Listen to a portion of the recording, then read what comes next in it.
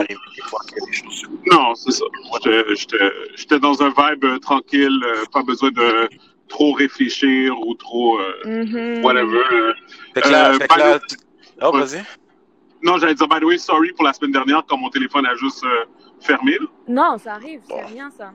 Mais tu vois, par rapport à ce que tu disais, moi je m'habitue tellement à rester à la maison, à voir personne, à être dans ma bulle, que ouais, des fois je suis genre, comme il y a des trucs que je dois faire, et puis les gens avec qui je dois faire finalement, ils me disent je peux pas. Puis je suis comme, ok, c'est pas grave, de toute façon je me souviens pas.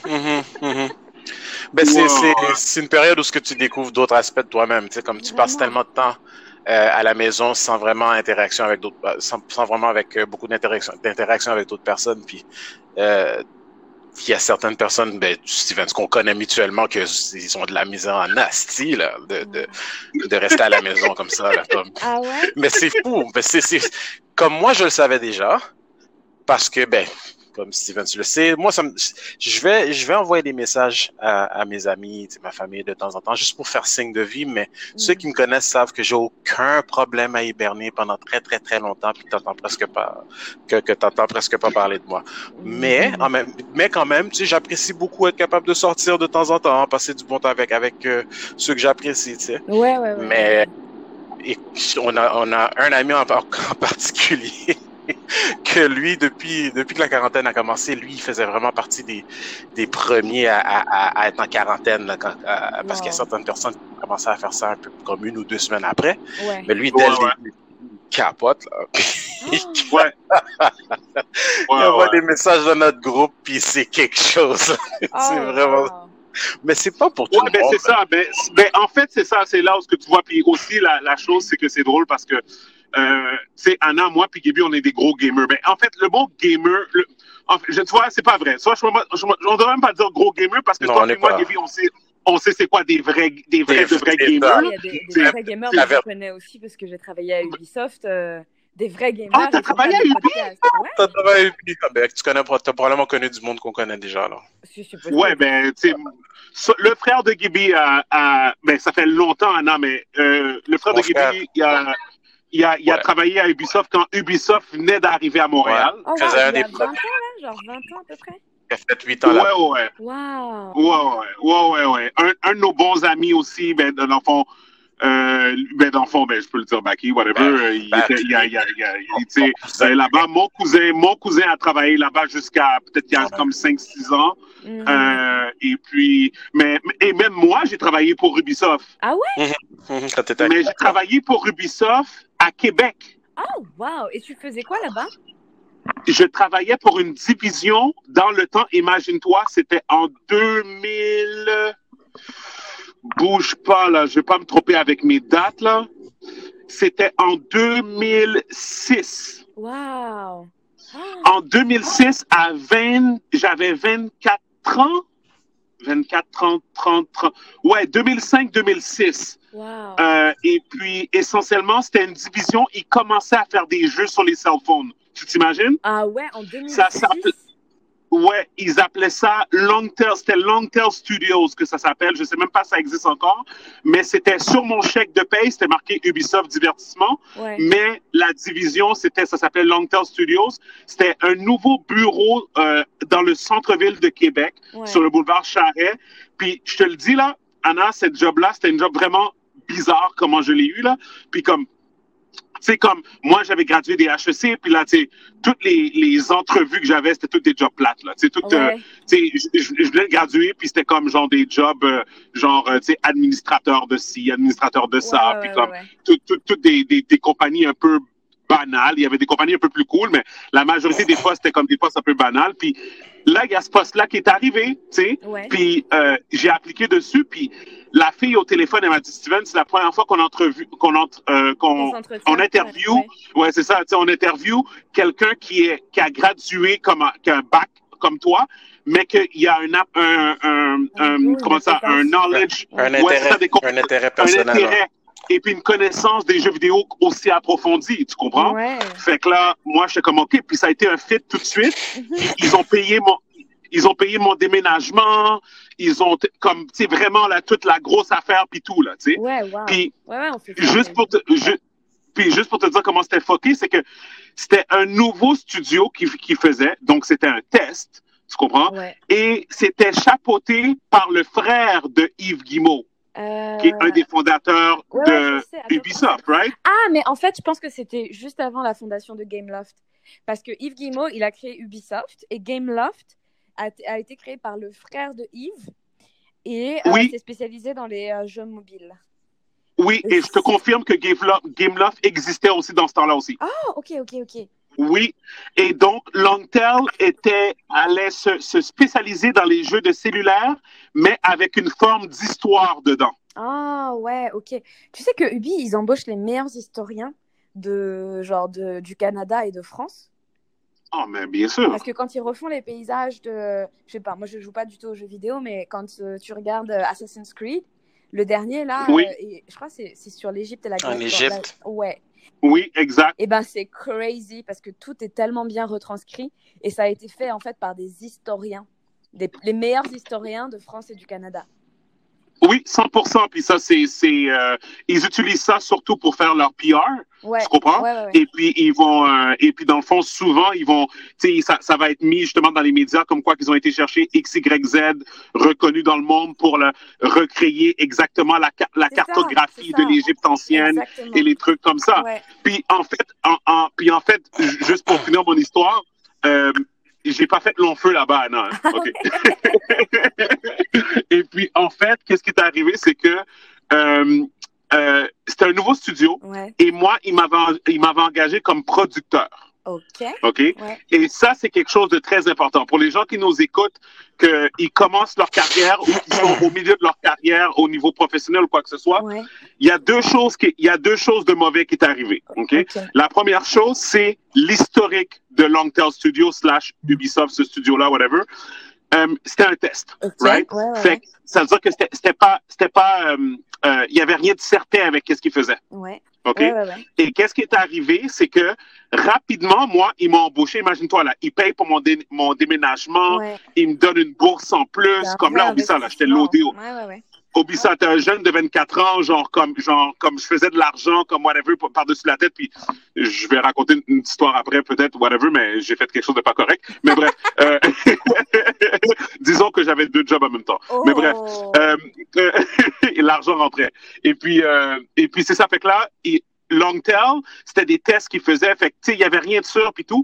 Ils m'embauchent, puis ils me mettent dans mon bureau, puis imagine-toi, Anna, il y avait rien, Gaby connaît l'histoire, bien sûr, il n'y avait rien pour moi à faire. Oh, sérieux? Parce qu'ils n'étaient pas rendus à l'étape. Premièrement, ils devaient me former en tant que producteur pour mes tâches quotidiennes. OK? Exactement. OK? Donc, je n'avais pas menti sur mon CV ou quoi que ce soit. Mm-hmm. Et de l'autre côté, le studio avançait pas à une vitesse qui faisait en sorte que mon implication devait être là. Ouais. Donc, j'étais plus comme un figurant. Donc, j'étais comme, il y avait ma boss, qui était une Française, qui s'appelait Estelle, une Française de France, qui s'appelait Estelle. Ensuite, tu avais moi, qui était producteur du studio. Ouais. Et ensuite, tu avais tout le reste des personnes qui étaient les testeurs, les programmeurs et les game designers, les trucs comme ça. Voilà. OK. Ah, c'était un pari, en fait, de te mettre là, sur ce poste-là, qui est un poste clé. Ouais. Écoute, moi, j'avais aucune expérience managériale, OK? Et puis, j'arrive là, et puis je regarde, même quand ils m'ont présenté, c'était tellement drôle, je vais me rappeler, ils m'ont présenté, puis les gens ont fait, les gens disaient, oui, à un moment donné, Estelle me présente à l'équipe, et puis il y a un gars qui lève la main, puis il dit, pourquoi t'es notre boss? Et ils sont tellement comme ça, les gens qui travaillent chez Ubisoft, tellement blunt, tellement, genre, sans filtre, genre. Le gars était vraiment comme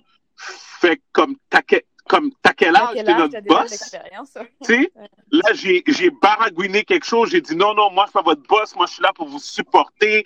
En fait, vous comprenez, voici mon expérience. J'ai comme réitéré un peu sur qu'est-ce que Estelle, elle avait dit, mais comme j'ai comme flippé, puis comme je l'ai utilisé comme les jeux vidéo pour comme me montrer, mais pour montrer un peu mes connaissances et tout. Mais ça a vraiment pas bien été, là, comme vraiment pas bien. Wow. Puis genre, non, ça a vraiment pas bien été comme ça. C'était vraiment mauvais, là, mon expérience là-bas, là. En fait, qu'est-ce que j'allais dire, c'est que toi, tu es en recrutement, Anna, puis le salaire, c'est quelque chose de très important. Ben oui. Et puis, quand, je vais toujours me rappeler comme si c'était hier, quand j'ai eu la job, j'étais tellement content parce que j'avais travaillé pour Ubisoft. Ben oui. Puis j'étais un fan de jeu, right? OK?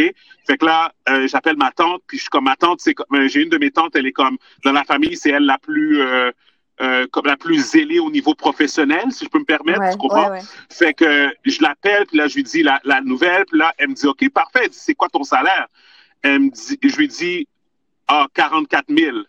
Elle fait, 44 000? Ouais. Elle me dit, avec les tâches que tu me dis, Steven, et le titre que tu me dis, je pense que tu t'es fait avoir. Mais elle me l'a pas dit exactement comme ça. À Québec aussi. Mais... Oui.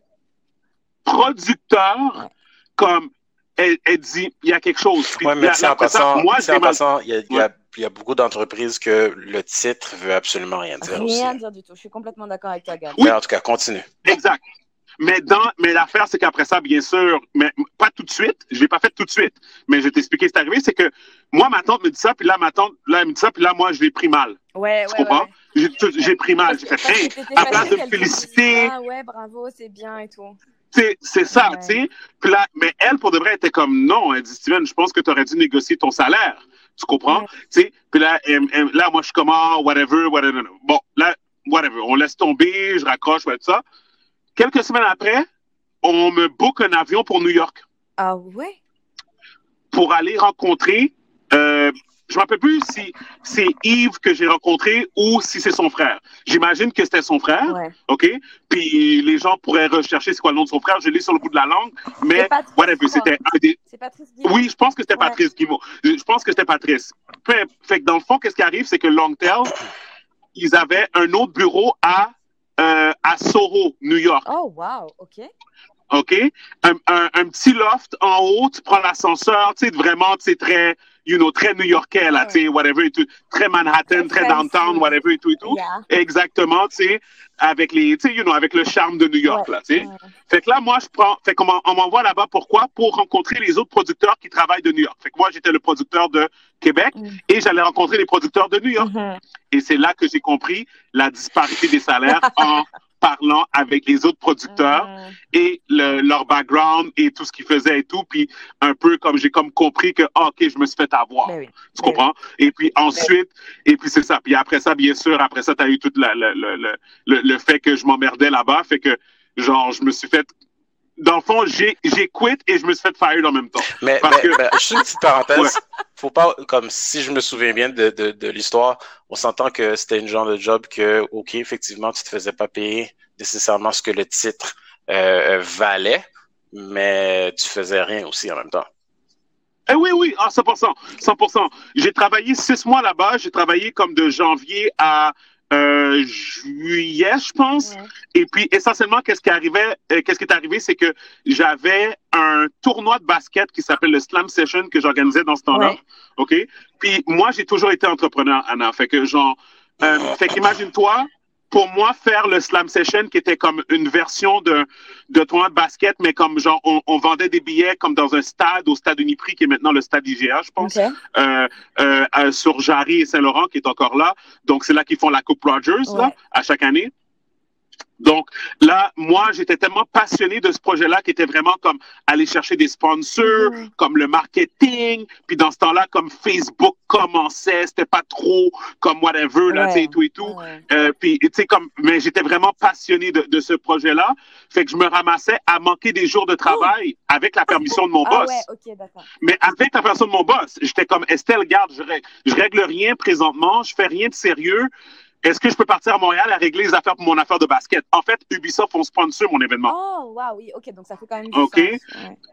Exactement. Mais là, je lui disais, comme, tu sais, Estelle, est-ce que je peux manquer encore la semaine? Je vais aller à Montréal régler les affaires pour mon tournoi. Au début, elle était comme, OK, c'est correct. Mais à un moment donné, il est arrivé une journée où, comme, j'ai dit, Estelle, il faut vraiment que j'aille à Montréal. Et puis, genre, pour le tournoi. Puis elle m'a dit, Steven, tu te dis, regarde, si tu pars là, cette fois-ci, je suis désolé, comme, ça va être terminé. Puis j'ai vraiment fait comme I don't care. OK. Parce que je réglais rien. Tu sais, je réglais rien dans cette job-là, puis comme whatever. Puis, tu sais, comme, puis j'ai quitté de cette manière-là, puis j'ai juste comme plus jamais retourné. Puis après ça, j'ai postulé. Puis, mais attends, mais regarde comment j'étais stupide. Genre, j'ai postulé pour un poste chez Ubisoft à Montréal en même temps que j'étais à Québec sans avertir ma boss. Oh my God, jamais faire ça. Jamais faire ça. Là, c'est se tirer 2 balles dans le pied. La première, exactement. c'est que tu penses que tu vas passer dans le dos de qui? Tous les bureaux sont interconnectés. Oui. Et la deuxième, c'est que si tu l'avais prévenue, elle aurait pu te sponsoriser. Exactement. Peut-être, ouais. Exactement. Bon, ben regarde, je vais quand même demander à Anna, elle, c'était quoi ton expérience chez Ubisoft avant qu'on fasse le official intro? Après presque 20 minutes, Stevens. Après presque 20 minutes, alors Anna, c'était comment ton expérience chez Ubi? C'était une catastrophe. OK. En fait, c'est incroyable qu'on en soit venu à parler de ça comme ça, random, parce que toute la journée, j'étais en train de penser à ça. Et je me disais, mon Dieu, je suis tellement contente de plus être là-bas. J'étais tellement mal dans ce poste. C'était horrible. C'était l'une des expériences, une des expériences professionnelles, la seule expérience professionnelle de ma vie, en fait, traumatisante. Sachant que je travaille depuis l'âge de 15 ans. J'ai toujours travaillé. J'ai toujours gardé d'excellentes relations avec tous mes collègues, y compris avec mes boss, dans tous mes travails. Toujours. Depuis que j'ai 15 ans, sans déconner. Hein. Et là, c'était vraiment un cauchemar. Genre, j'en ai fait une réaction cutanée, j'avais de l'urticaire, je me réveillais le matin. Ah non, mais pour de vrai, les gars, j'avais mal. T'es resté là combien de temps? Je suis restée pendant 1 an et 1 mois. Mais c'était un véritable cauchemar. Puis c'était quoi ton poste? J'étais responsable, enfin, team lead de l'équipe de recrutement. Et en fait, je vais vous raconter dans les grandes lignes ce qui s'est passé. OK. En gros, donc moi, j'ai été recrutée J'ai commencé en novembre 2018. Et je suis arrivée dans un cadre chez Ubisoft où, en fait, la personne que je remplaçais était déjà partie il y avait à peu près 1 mois.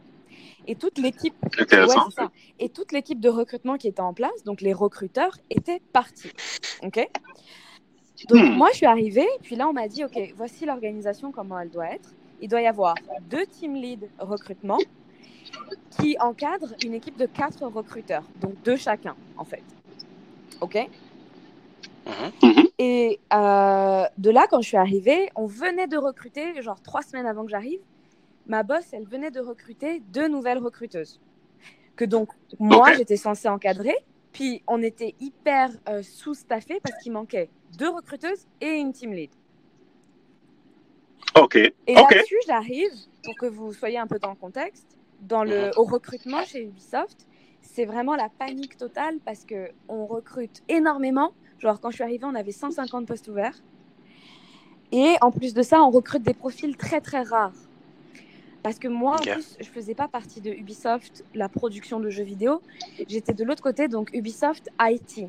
Là où on recrute vraiment tout ce qui va être les programmeurs cloud, les choses techniques, les choses techniques de bureau. J'ai compris IT. Non, j'ai compris IT. TI. Les TI. On parle en français. Non, attends. Yébi, ça, c'est les Français. Parking, c'est en français. Chewing gum aussi. Exactement. C'est ça, exactement. On dit pas en arrêt, on dit un stop. IT. Voilà, c'est ça. Bref, continue. Ok, vas-y. Et du coup, donc long story short, on est sous-staffé. Moi, j'ai personne pour me former parce que la personne que je remplace est partie. Il y a une organisation crazy. Vous n'avez jamais vu une telle organisation. C'est un micmac avec plein d'équipes, de sous-équipes, des sigles, des acronymes pour tout. C'est un espèce de grand chaos organisé. Which is okay, though, parce que moi, j'aime bien travailler comme ça. Bon, bref. Donc, moi, j'arrive et en fait, mon mandat initial, c'était de faire 80% de management et 20% de recrutement. Sauf que thing is, on est tellement surchargé de travail que je me retrouve à faire 80% de management et 80% de recrutement.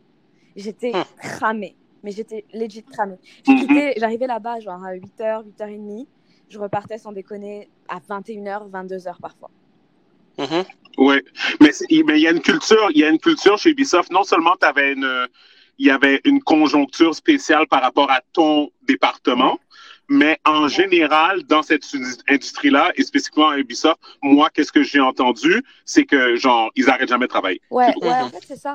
Mais d'un côté, oui, mais d'un côté, non, parce que j'avoue que chez Ubisoft, donc au TI, il y a quand même une culture où, j'avoue, normalement, les gens, ils respectent bien le work-life balance. À 5 heures, ils sont partis, tu vois. Mais nous, au RH, tout le département était complètement en restructuration. D'ailleurs, ma boss qui m'a recrutée, elle remplaçait la manager qui était en congé maternité. Donc elle-même, elle avait genre 2 mois d'ancienneté.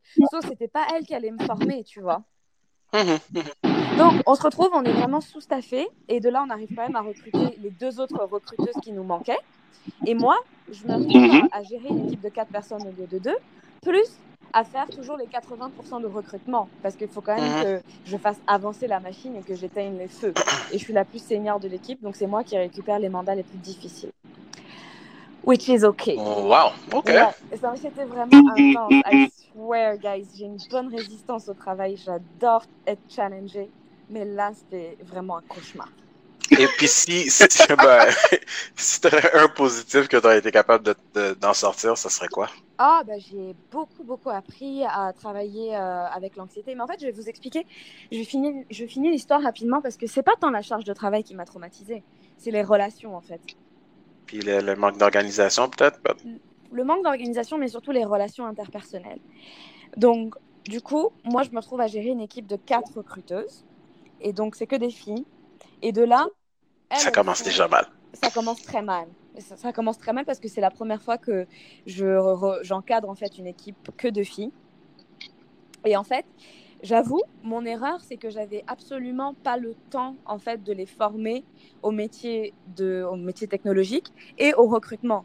Donc en fait, j'avais espoir et c'était ça mon message, plus qu'elles s'inspirent de ma façon de travailler, mais j'étais tellement occupée à éteindre les feux et à répondre aux attentes des clients internes que j'avoue, j'ai un peu délaissé l'équipe d'un point de vue formation et management. J'étais pas en fait derrière elle à faire du micromanagement. Tu n'étais pas en mesure de le faire, tu étais tellement déjà débordé. C'est ça. C'est ça. Et en fait, alors, je sais pas, avec le recul, je me dis, il y a des choses qui sont claires maintenant qu'il n'était pas à l'époque, mais tu sais, j'arrive dans une équipe, je suis la plus jeune, je suis considérée comme la plus senior, j'ai quand même un salaire beaucoup plus élevé que les filles que j'encadre, mais elles sont toutes plus âgées que moi de beaucoup. En plus, elles sont toutes québécoises. Moi, j'arrive de l'étranger. Je suis noire, on va pas se mentir. Ouais. En fait, je pense que elles ont eu genre 0 degré d'indulgence avec moi. À la moindre erreur, au moindre manquement, mais elles étaient horribles, exécrables. À l'exception d'une qui est vraiment adorable et qui est restée mon amie, mais vraiment une très bonne amie. Les 3 autres, mais c'était genre un cauchemar vivant. Tu sais, quand tu arrives dans une équipe et tu sens l'animosité presque palpable de personnes qui presque te détestent sans aucune forme de compréhension et pour rien, en fait, pour rien. On parle pour rien. Tu as énuméré quelques trucs, quelques éléments qui forcément, ça explique qu'ils étaient clairement jalouses, là. Ouais. Puis qu'ils n'étaient pas à l'aise avec la situation. Mais on parle d'une différence d'âge de combien environ? De combien d'années beaucoup, de plus que... Attends, moi j'ai quel âge aujourd'hui? J'ai 28. Entre 5 et 10. Donc la plus proche de moi, elle a 2 ans de plus que moi. Et les 2 autres... La nationalité de ces gens-là est très importante. C'était québécois? Ouais, elle a dit que c'était des Québécoises. Et la seule avec laquelle... ok, j'avais pas entendu. Et la seule avec laquelle je suis restée en excellent terme et qui était vraiment bienveillante et qui, en fait, juste me disait les choses, en fait. Parce que ce que j'ai pas apprécié, c'est que dans l'équipe, on était toutes noyées, on était toutes hyper débordées. Et moi, je communiquais sur le fait que j'étais vraiment navrée de ne pas prendre le temps de les former comme je voulais. Ouais. Mais on attendait toutes de recruter la 2e team lead pour qu'on puisse en fait décharger un peu la charge de management. Moi, je pouvais juste pas, mais j'ai essayé de stretcher le temps dans tous les sens, je pouvais juste pas en fait. Ah, on a perdu Stevens. On a encore perdu Stevens. Eh oui. Oui, Anna. Donc, tu disais que la fille qui t'a supporté, comme qui te supportait là-bas, qui disait les affaires, qui disait les vraies affaires, puis là, c'est là que ça a coupé pour moi. Ah, et ben cette fille-là, comme par hasard, elle est canadienne, mais de deuxième génération immigrée du Maroc. Fait qu'elle n'est pas 100% québécoise et les autres sont 100% québécoises.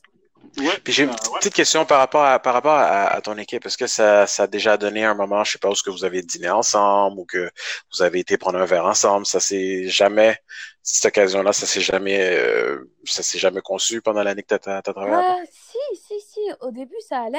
Franchement, ça allait, je pense. Mais c'est plus, j'avoue, quand même, my bad. Quand j'ai commencé à être débordée, j'étais tellement occupée que vraiment, comme j'ai dit, j'avoue, j'avais plus le temps d'être hyper sociable et genre de passer vraiment du temps à former l'équipe.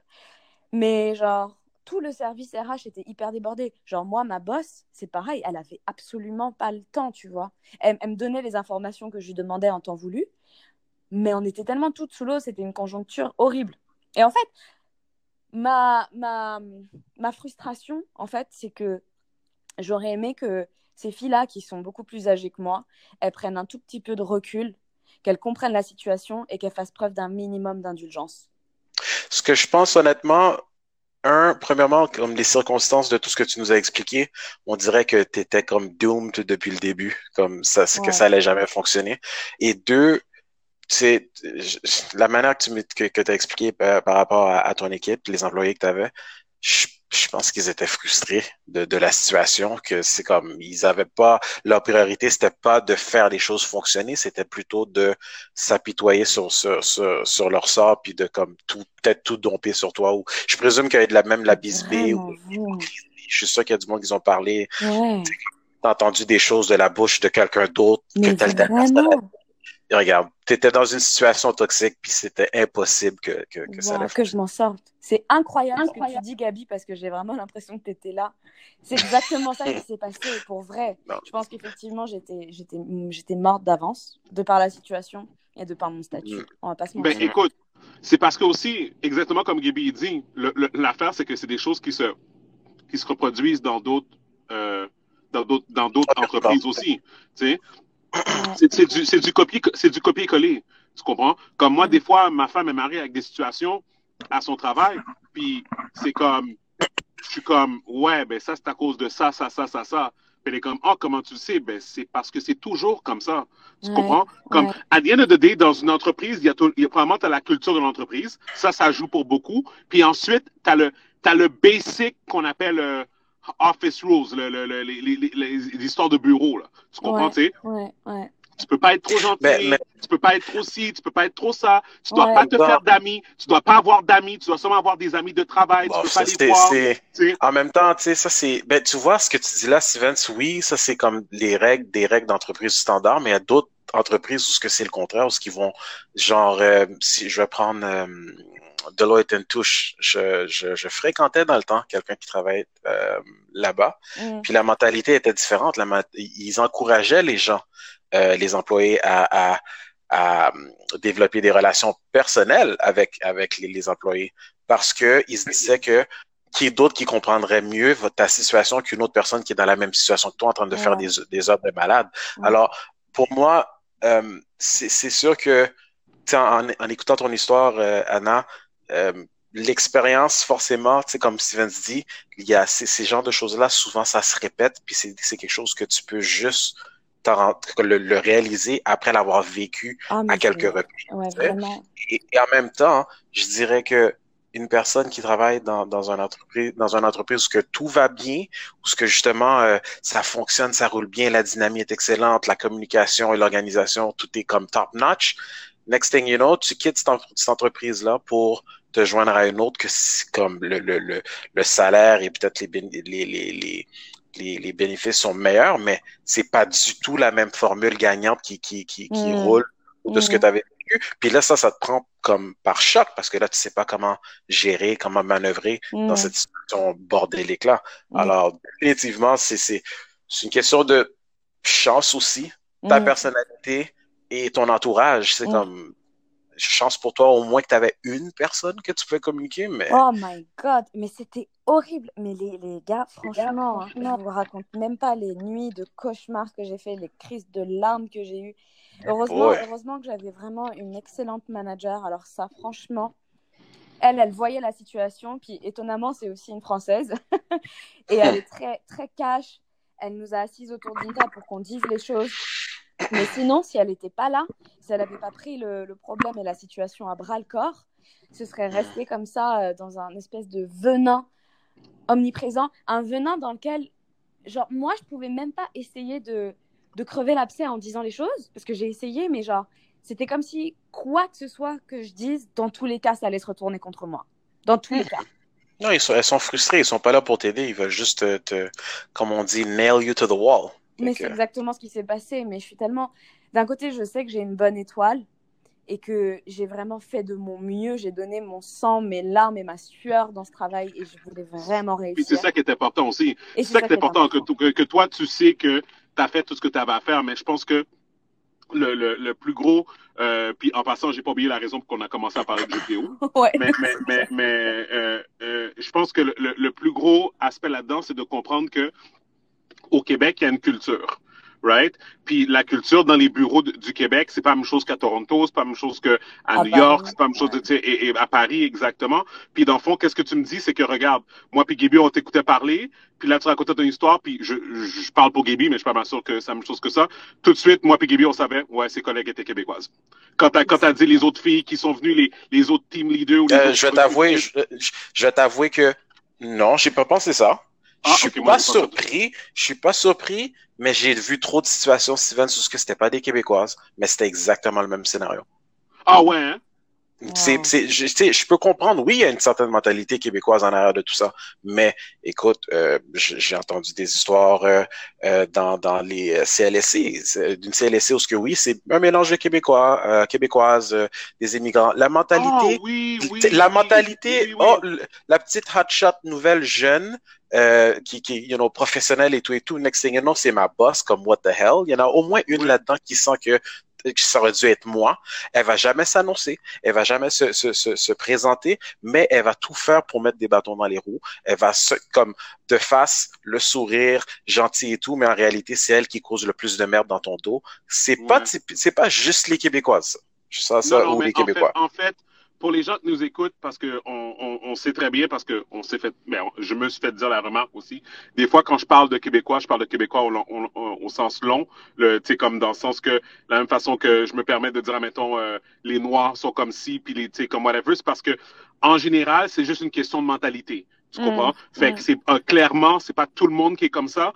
En fait, tu sais, comme j'en ai la meilleure preuve, aujourd'hui, j'ai fait un post dans la rubrique, tu sais, à cause de tout ce qui se passe avec le COVID, il y a une affaire de acheter local, là, tu sais. J'ai fait un post de LS là-dedans, puis oublie ça, là, comme ça fly, là, comme genre les commentaires, comme dans le sens comme positif, là, comme genre les gens sont comme oh my god, on va aller acheter ta boisson, comme puis c'est tous des Québécois là, tu comprends? Fait que tu sais quand je parle comme ça, c'est peut-être plus comme c'est dans le sens large du terme de ok comme ça souvent lorsqu'il va y avoir des clashs de mentalité ou de valeur, ça va être admettons quelqu'un de type immigrant, côte en côte, avec, admettons, quelqu'un qui est québécois, qui va, admettons, essayer de mettre des bâtons dans tes roues, qui va pas accepter que t'es son boss, ou des trucs comme ça, comme whatever. Une des raisons pour laquelle aussi que je le voyais pas dans le contexte que c'était directement lié à ça, pour moi, c'est que dès le début, même avant de commencer à parler de nationalité, elle était dans une formule perdante de A à Z. Comme, tu rentres, ça va mal, tout le monde sont frustrés, puis après on fait venir de la outsider de nulle part. Comme quand tu détestes une situation et and you resent people parce que tu es dans une situation merdique, tout le reste c'est des détails. Elle est même pas québécoise en plus. Regarde, c'est une petite jeune. Mais en réalité, si elle avait réussi de miraculeusement développer une bonne relation avec ces gens-là, la nationalité n'aurait jamais été un facteur. Sauf qu'elle avait même pas la possibilité de faire ça non plus. Ouais, en fait. Tu comprends ce que je veux dire? C'est comme... C'est ça, hein. Mais comme je disais tout à l'heure, vraiment, je ressors très enrichie de cette expérience parce que c'est la première fois que je travaille avec autant de ferveur dans un environnement qui est vraiment malveillant. Tu sais, quand tu vas au travail le matin puis que tu sais que tu vas mettre de l'effort parce que tu as vraiment beaucoup de travail à faire, mais que tu le fais dans un environnement avec autant de haine et d'animosité autour de toi, waouh, c'est double travail en fait. Pour moi, ça doit être vraiment poche de quitter. Moi, c'est double travail. J'imagine. Ça doit être vraiment quelque chose de quitter comme avec de l'angoisse dans le cœur, puis tu retournes le lendemain matin avec le même feeling de. Mais c'est ça, c'était angoissé, tellement là, horrible, horrible. Mais parce que c'est. Est-ce que are we still doing an intro ou on s'en fout? Ok, bonjour tout le monde. Pour ceux qui ne savaient pas, c'était Gibby. Le podcast épisode 102. Ouais, c'est 102. Ouais, j'ai aucune idée. 102. Ouais. Merci, guys. Je suis Steven Charles. Gibby Michel. Anna, toujours là. Mais pour revenir à ce que tu disais, tu sais, Gibby, quand tu parlais des situations où tu es déjà perdant, ça me rappelle comme tu te rappelles mon histoire avec Belle, je vais la raconter à Anna vite, mais essentiellement, c'est juste voir comment les choses changent pas. Tu comprends? Ouais. C'est comme, on dit qu'on évolue, oui, t'as la venue de l'Internet, ensuite les médias sociaux, ensuite les cellulaires, whatever, ben, peut-être dans l'autre inverse, là, dans l'autre sens, mais tu sais, comme, genre, tu sais, comme, whatever, mais en réalité, c'est comme l'humain, il change pas vraiment. Il y a des choses qui arrivent, il s'ajuste un peu, mais en réalité, c'est comme, tu sais, les choses se ressemblent beaucoup. Moi, quand j'étais chez Belle, encore une fois, j'ai déménagé pour ce poste-là. Anna, tu sais combien de temps j'ai fait chez Bell à Toronto? J'ai eu le poste au téléphone. J'ai fait une entrevue téléphonique. Non, c'est pas vrai. Ils m'ont fait une première entrevue téléphonique. Ouais. Ensuite, j'ai conduit 6 heures de temps pour aller faire une entrevue en personne à Toronto. Wow.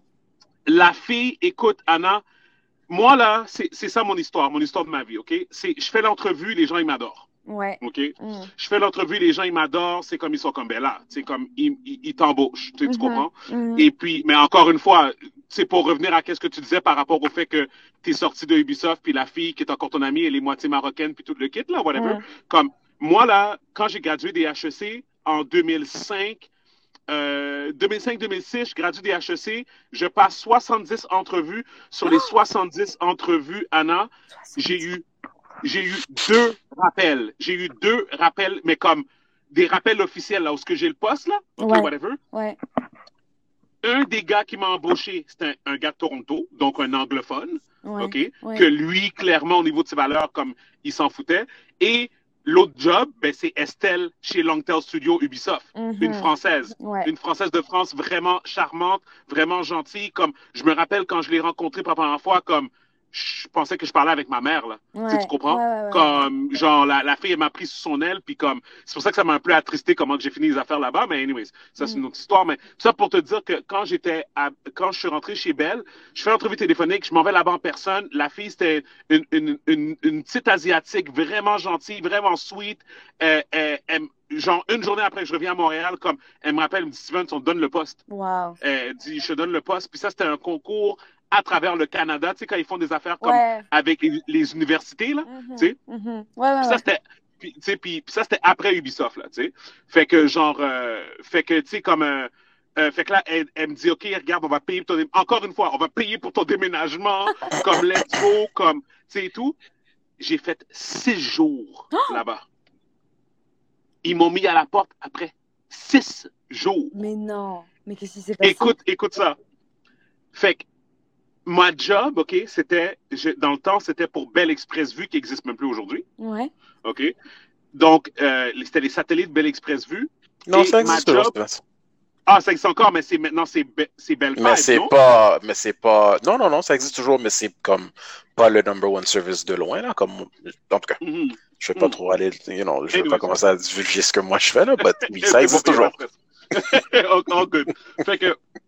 Tout ça pour dire, j'ai même aidé de ça. Fait que,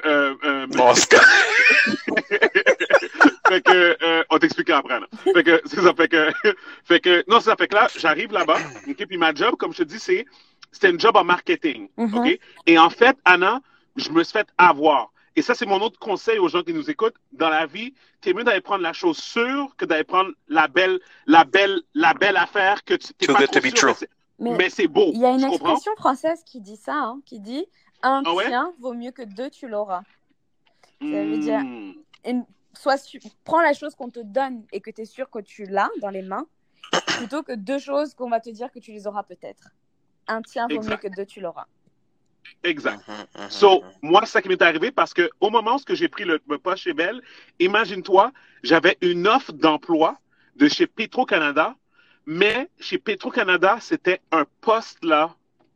C'était le poste genre, quand tu finis les HEC, c'est ce poste-là que tu es supposé d'avoir. C'est un poste de programme qu'on te prend, on te met dans tous les échelons de toutes les différentes catégories de l'entreprise pour te former, pour que tu montes dans l'entreprise. OK? Ouais. Fait que, guys, dans la vie, il n'y a jamais de regrets parce que c'est toutes des expériences. OK? Sauf que, je vais juste le dire pour les personnes qui pourraient un jour hésiter, qui pourraient être comme moi, qui avaient 2 offres puis qui ne sont pas entrepreneurs comme moi, parce que même moi, dans ce temps-là, je sentais que travailler 9 à 5, c'était pas mon fort. Tu comprends? Mais quand même, avoir eu le choix, j'aurais dû prendre Petro-Canada parce que Petro-Canada, c'était quelque chose de sûr. C'était comme, genre, en plus, il y avait quelqu'un à l'interne qui m'avait recommandé aussi. Wow. Puis c'était vraiment une offre d'emploi béton, là. Genre, guys, pour de vrai, ça me fait quelque chose d'en parler parce que je ne sais même pas comment ma vie elle aurait été aujourd'hui j'avais fait ce choix-là, mais genre, anyways, tout ça pour dire que j'ai choisi Bell. Pourquoi? Parce que Bell, c'était que marketing, Anna. Ouais. OK. C'était que marketing et moi, je suis une bête de marketing. Ouais. Fait que, tandis que Petro, c'était, tu vas faire un peu de marketing, mais avant, tu vas faire de la vente, avant, tu vas être sur la route. Avant, ça allait te faire toucher à tous les autres aspects. Exactement, tu sais. Tandis que ça, c'est vraiment un poste, t'es en marketing. Mais pire gaffe de ma vie, le marketing, c'était un faux marketing chez Bell. C'était même pas vrai. OK? En fait, la raison pour laquelle elle disait que c'était marketing, c'est parce que ma job, imagine-toi, c'était de prendre les circulaires. Oui, je niaise pas. Wow. De prendre les circulaires de Best Buy, Future Shop, tous les magasins électroniques du Canada. Et je devais catégoriser par région les offres que la compétition faisait. Oh, c'est Donc, nul. exemple, dans l'est du pays, c'est les satellites Chat, OK, qui faisaient dans ce temps-là, qui étaient comme whatever. Fait que là, mettons, moi, il y avait comme un Excel, un document, que c'était comme, OK, semaine du 4 janvier, whatever, de 2007. Chat offre 30% de rabais pour un nouvel abonné, mais avec tel bidule qui vient avec ou whatever. Et ensuite, au Québec, c'est d'autres offres différentes. Et à Ottawa, c'est d'autres. Tu sais, tu comprends ce que je veux dire? En gros, tu faisais des rapports des suivis de ce que la compétition faisait, en gros. Exact. Et un peu comme toi, Anna, imagine-toi, je rentre au bureau un lundi. Okay, je rentre au bureau un lundi, j'arrive au bureau et ma boss m'accueille et elle me dit, Stevens, voici la fille qui faisait ta job. OK? Elle faisait ta job temporairement. Tu dois apprendre le plus d'elle parce qu'elle part demain. Avant mercredi, parce que mercredi, elle part pour un nouveau poste chez Bell, mais quelque part d'autre. Tu ne pourras plus la rejoindre. OK, d'accord. Okay? Là, je fais comme, OK, cool. Je demande pour la fille pour qu'elle me rencontre. Elle me dit, je suis occupée, j'ai pas le temps. Elle est trop occupée parce qu'elle se prépare pour son départ. Et voilà. Là, je dis, OK. Fait que là, je le dis à ma boss. Ma boss est comme, OK, je vais voir, whatever. La journée passe, j'ai rien fait. J'étais assis à mon cubicule et j'attendais. OK? Mardi arrive, ma boss n'est pas au bureau. Parce qu'elle s'en fout, c'est pas son problème. On est en 2007, guys. OK? Il n'y a pas d'Instagram, il n'y a pas de Facebook. Il n'y a pas t'appelles pas, tu textes pas ta boss sur un cellulaire. C'est comme, c'est pas tu comprends le common practice. C'était vraiment email. Et puis, whatever. Fait que là, j'arrive à mon bureau, ma boss n'est pas là, j'envoie un email, je suis comme, salut, comme, je veux savoir qu'est-ce qui se passe. Éventuellement, un de ses collègues arrive, il me dit, ah oui, une telle, elle va pas venir aujourd'hui, elle se sent pas bien. Elle m'a dit de te dire de parler avec l'autre fille pour apprendre ton travail. Je fais comme, OK. Finalement, je réussis à avoir 30 minutes avec la fille. Oui, 30 minutes. La deuxième journée, toujours, ça? Oui, le mardi. Okay, ouais. Elle me dit, voilà, voici. Non. Là, je fais comme OK. Puis là, je suis comme, là, j'ai pas vraiment compris, mais j'ai eu une idée, mais clairement, c'est comme 30 minutes, c'était pas assez, whatever. Donc là, whatever, la fille, elle s'en va, l'autre journée passe. On arrive à mercredi, ma boss est toujours pas au bureau. Je rentre au bureau et, guys, je me tourne les pouces, là. Parce qu'en passant, les circulaires sortaient seulement le vendredi. Fait que là, tout ce que moi je faisais, c'est que je checkais qu'est-ce que les autres personnes avaient fait avant moi. Je prenais le plus d'informations que je pouvais de ce côté-là. J'allais dîner, je revenais, puis comme je faisais rien.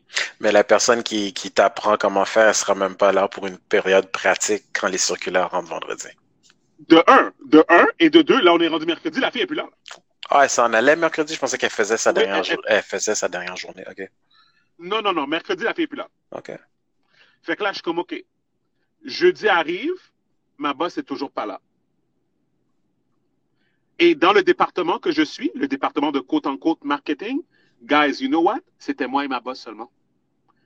J'étais le bras droit de ma boss. Fait que c'était ma boss, moi, puis c'est tout. Il n'y avait personne d'autre. Toutes les autres personnes qui étaient sur l'étage étaient des personnes qu'on travaillait avec en périphérie, mais que j'étais pas leur problème. Fait que là, arrive la fameuse journée du vendredi. Vendredi, les circulaires sortent. J'ai les circulaires, je commence à remplir le truc. OK? Donc, le fichier. Et puis là, là, je regarde, il est rendu 10 heures, j'ai fini de remplir le truc. 10 heures AM, j'ai fini de remplir le truc. Vu que je suis Steven Charles puis que je suis un imbécile qui aime ça comme tester la limite de tout le monde, moi, Anna, je viens d'arriver à Toronto. À ce moment-là, Belle ne le savait pas, mais moi, j'habitais chez ma tante. Une chose, j'avais ma tante qui était à Toronto, qui habitait très proche du travail en plus. Fait que j'ai pas eu besoin de prendre un appartement. Fait que dans le fond, là, je m'étais dit, OK, regarde, je vais retourner à Montréal tout de suite. J'ai une longue route devant moi. Dans le temps, j'étais avec Myriam, puis comme, tu sais, j'avais envie de la voir, j'avais envie de retourner à Montréal, j'avais personne à Toronto à part ma tante, ou elle avait tout ça. Fait que j'étais comme, je vais partir plus tôt du travail, j'ai déjà fini de faire ce que j'avais à faire. Est-ce que tu as essayé de demander à quelqu'un avant de juste quitter ou tu as pris l'initiative de quitter?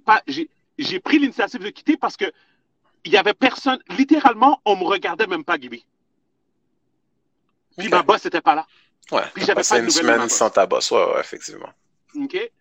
Fait que là, je suis comme, OK. Fait que je prends mes clics et mes claques, je prends ma voiture, je roule à Montréal. Il était vers quelle heure ça quand t'avais quitté? Il était peut-être midi quand j'ai quitté. Fait que là, je m'en vais à la banque, je m'en vais régler mes affaires, tout ça. J'arrive à Montréal, à la banque de Toronto, je parle là. Whatever, après ça, je m'en vais directement à Montréal. Whatever. Là, je passe le week-end, bien chill, tout ça. Et le dimanche, je reprends la route pour Toronto. Lundi matin, j'arrive au travail à 8h30 AM. Ma boss m'attend dans un genre de bureau. Conférence, un petit bureau conférence. Exactement, là, whatever, comme à l'extérieur de l'autre grande salle, whatever. Et puis, elle m'assoit et elle dit, t'es parti où, Steven? Je suis comme, chez nous, à Montréal. Elle me dit, pourquoi? Elle me dit, j'ai fini de faire ce que tu m'avais demandé de faire. Il n'y avait rien d'autre. Je ne savais pas quoi faire. Fait que j'étais comme, à place de rester là, là, j'ai menti. J'ai dit, je vais checker pour des appartements. Tu sais, comme, whatever, des trucs comme ça et tout. T'sais. Puis là, elle me dit, OK, mais on te paye jusqu'à 4 heures. Fait que, comme, t'as pas d'affaire à quitter, tu sais. Mais elle était vraiment, à ce moment-là, elle avait déjà fini avec moi. Elle avait déjà terminé avec moi. Fait que là, elle est partie. Puis là, elle a dit, puis là, tu sais, qu'est-ce qu'elle a dit pour se défendre du fait que j'avais rien à faire? La première journée, quand je suis rentré chez Belle, elle m'avait dit, elle me montrait des trucs sur les fichiers internes de l'entreprise. Puis elle m'expliquait que présentement, il faisait beaucoup de recherches avec le CRTC, qui régissait justement toutes les affaires de câbles, satellites, puis tout ça, tu sais.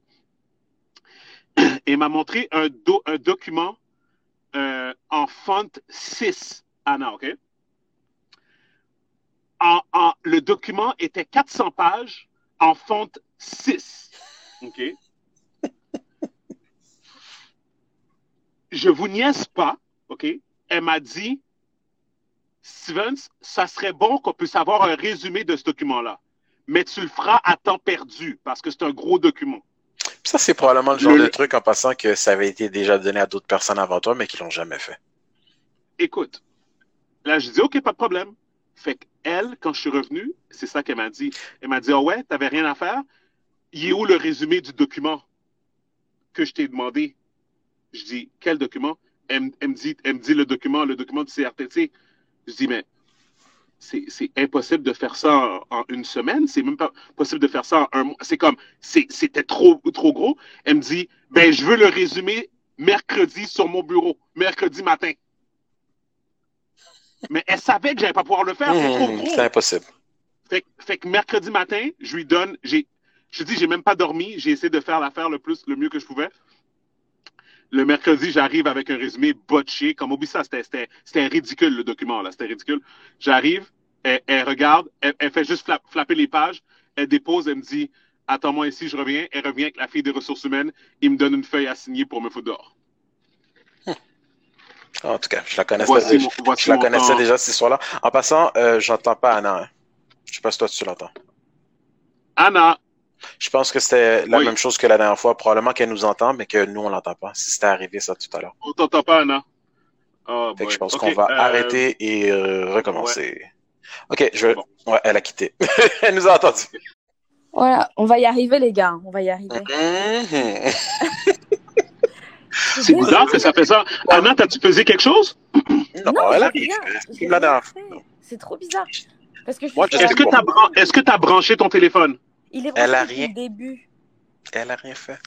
Mais I know why, but you guys are not gonna want to listen. So. Ouais. Mais bref, Anna, c'est ça mon histoire.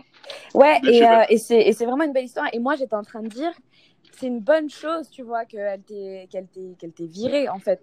Parce que, est-ce que tu imagines, est-ce que tu te projettes dans un environnement comme ça, où ta boss, tu sais pas où elle est, elle te prévient pas, le jour où tu pars parce que tu as des trucs à faire, elle te gronde parce que t'es pas resté à te tourner les pouces jusqu'à 4 heures. Est-ce que tu avais envie de rester dans ce genre d'environnement? Non, je pense pas. Tu vois. Non, effectivement. Non, mais c'est ça. Mais c'est comme. C'est mal pour un que ça n'a pas duré trop longtemps, effectivement. Ouais. C'est comme, c'était drôle quand même, parce que c'était pas drôle dans le moment, là, mais c'est comme. Drôle comme situation. Ouais, c'est ça, parce que moi, qu'est-ce que je trouvais spécial, c'est le fait que, comme, c'est tout le moment quand elle m'a parlé du document, quand elle m'a demandé de résumer le document, parce que je savais qu'elle mentait, que c'était pas vrai, qu'elle pensait que c'était possible, mais c'est comme, je me suis senti. Non, elle a dit ça comme prétexte juste pour justifier la bullshit. Ben oui. Ça fait aucun sens. Comme tu dis, je sais pas quel âge que tu avais dans ce temps-là. Là, ça, c'était après Ubi, right? Avant Ubi. C'était après J'avais Ubi. comme 25. Elle était déjà dans, comme, ce qui est probablement arrivé, c'est que même si tu pensais que personne portait attention à ce que tu faisais, le fait que tu as quitté super tôt, c'est sûr qu'il y a eu de la bisbée. Le monde va dire, oh, check le il est déjà parti et tout. Elle en a entendu probablement parler la journée même au courriel. Et puis, justement, elle a mariné là-dessus toute la fin de semaine. Puis, elle t'a pas donné de chance. Ce qui est bizarre, c'est à quel point qu'elle t'a juste donné 0 chance, puis qu'elle avait déjà décidé que t'avais plus ta place là. Ça, j'avoue que c'est bizarre. Mais autre que ça, ça fait juste démontrer à quel point t'avais un boss trou de cul. Et puis que, comme on a dit, chance pour toi que t'as pas subi je sais pas quel autre bullshit que t'aurais fait subir si t'avais resté plus long. Ouais.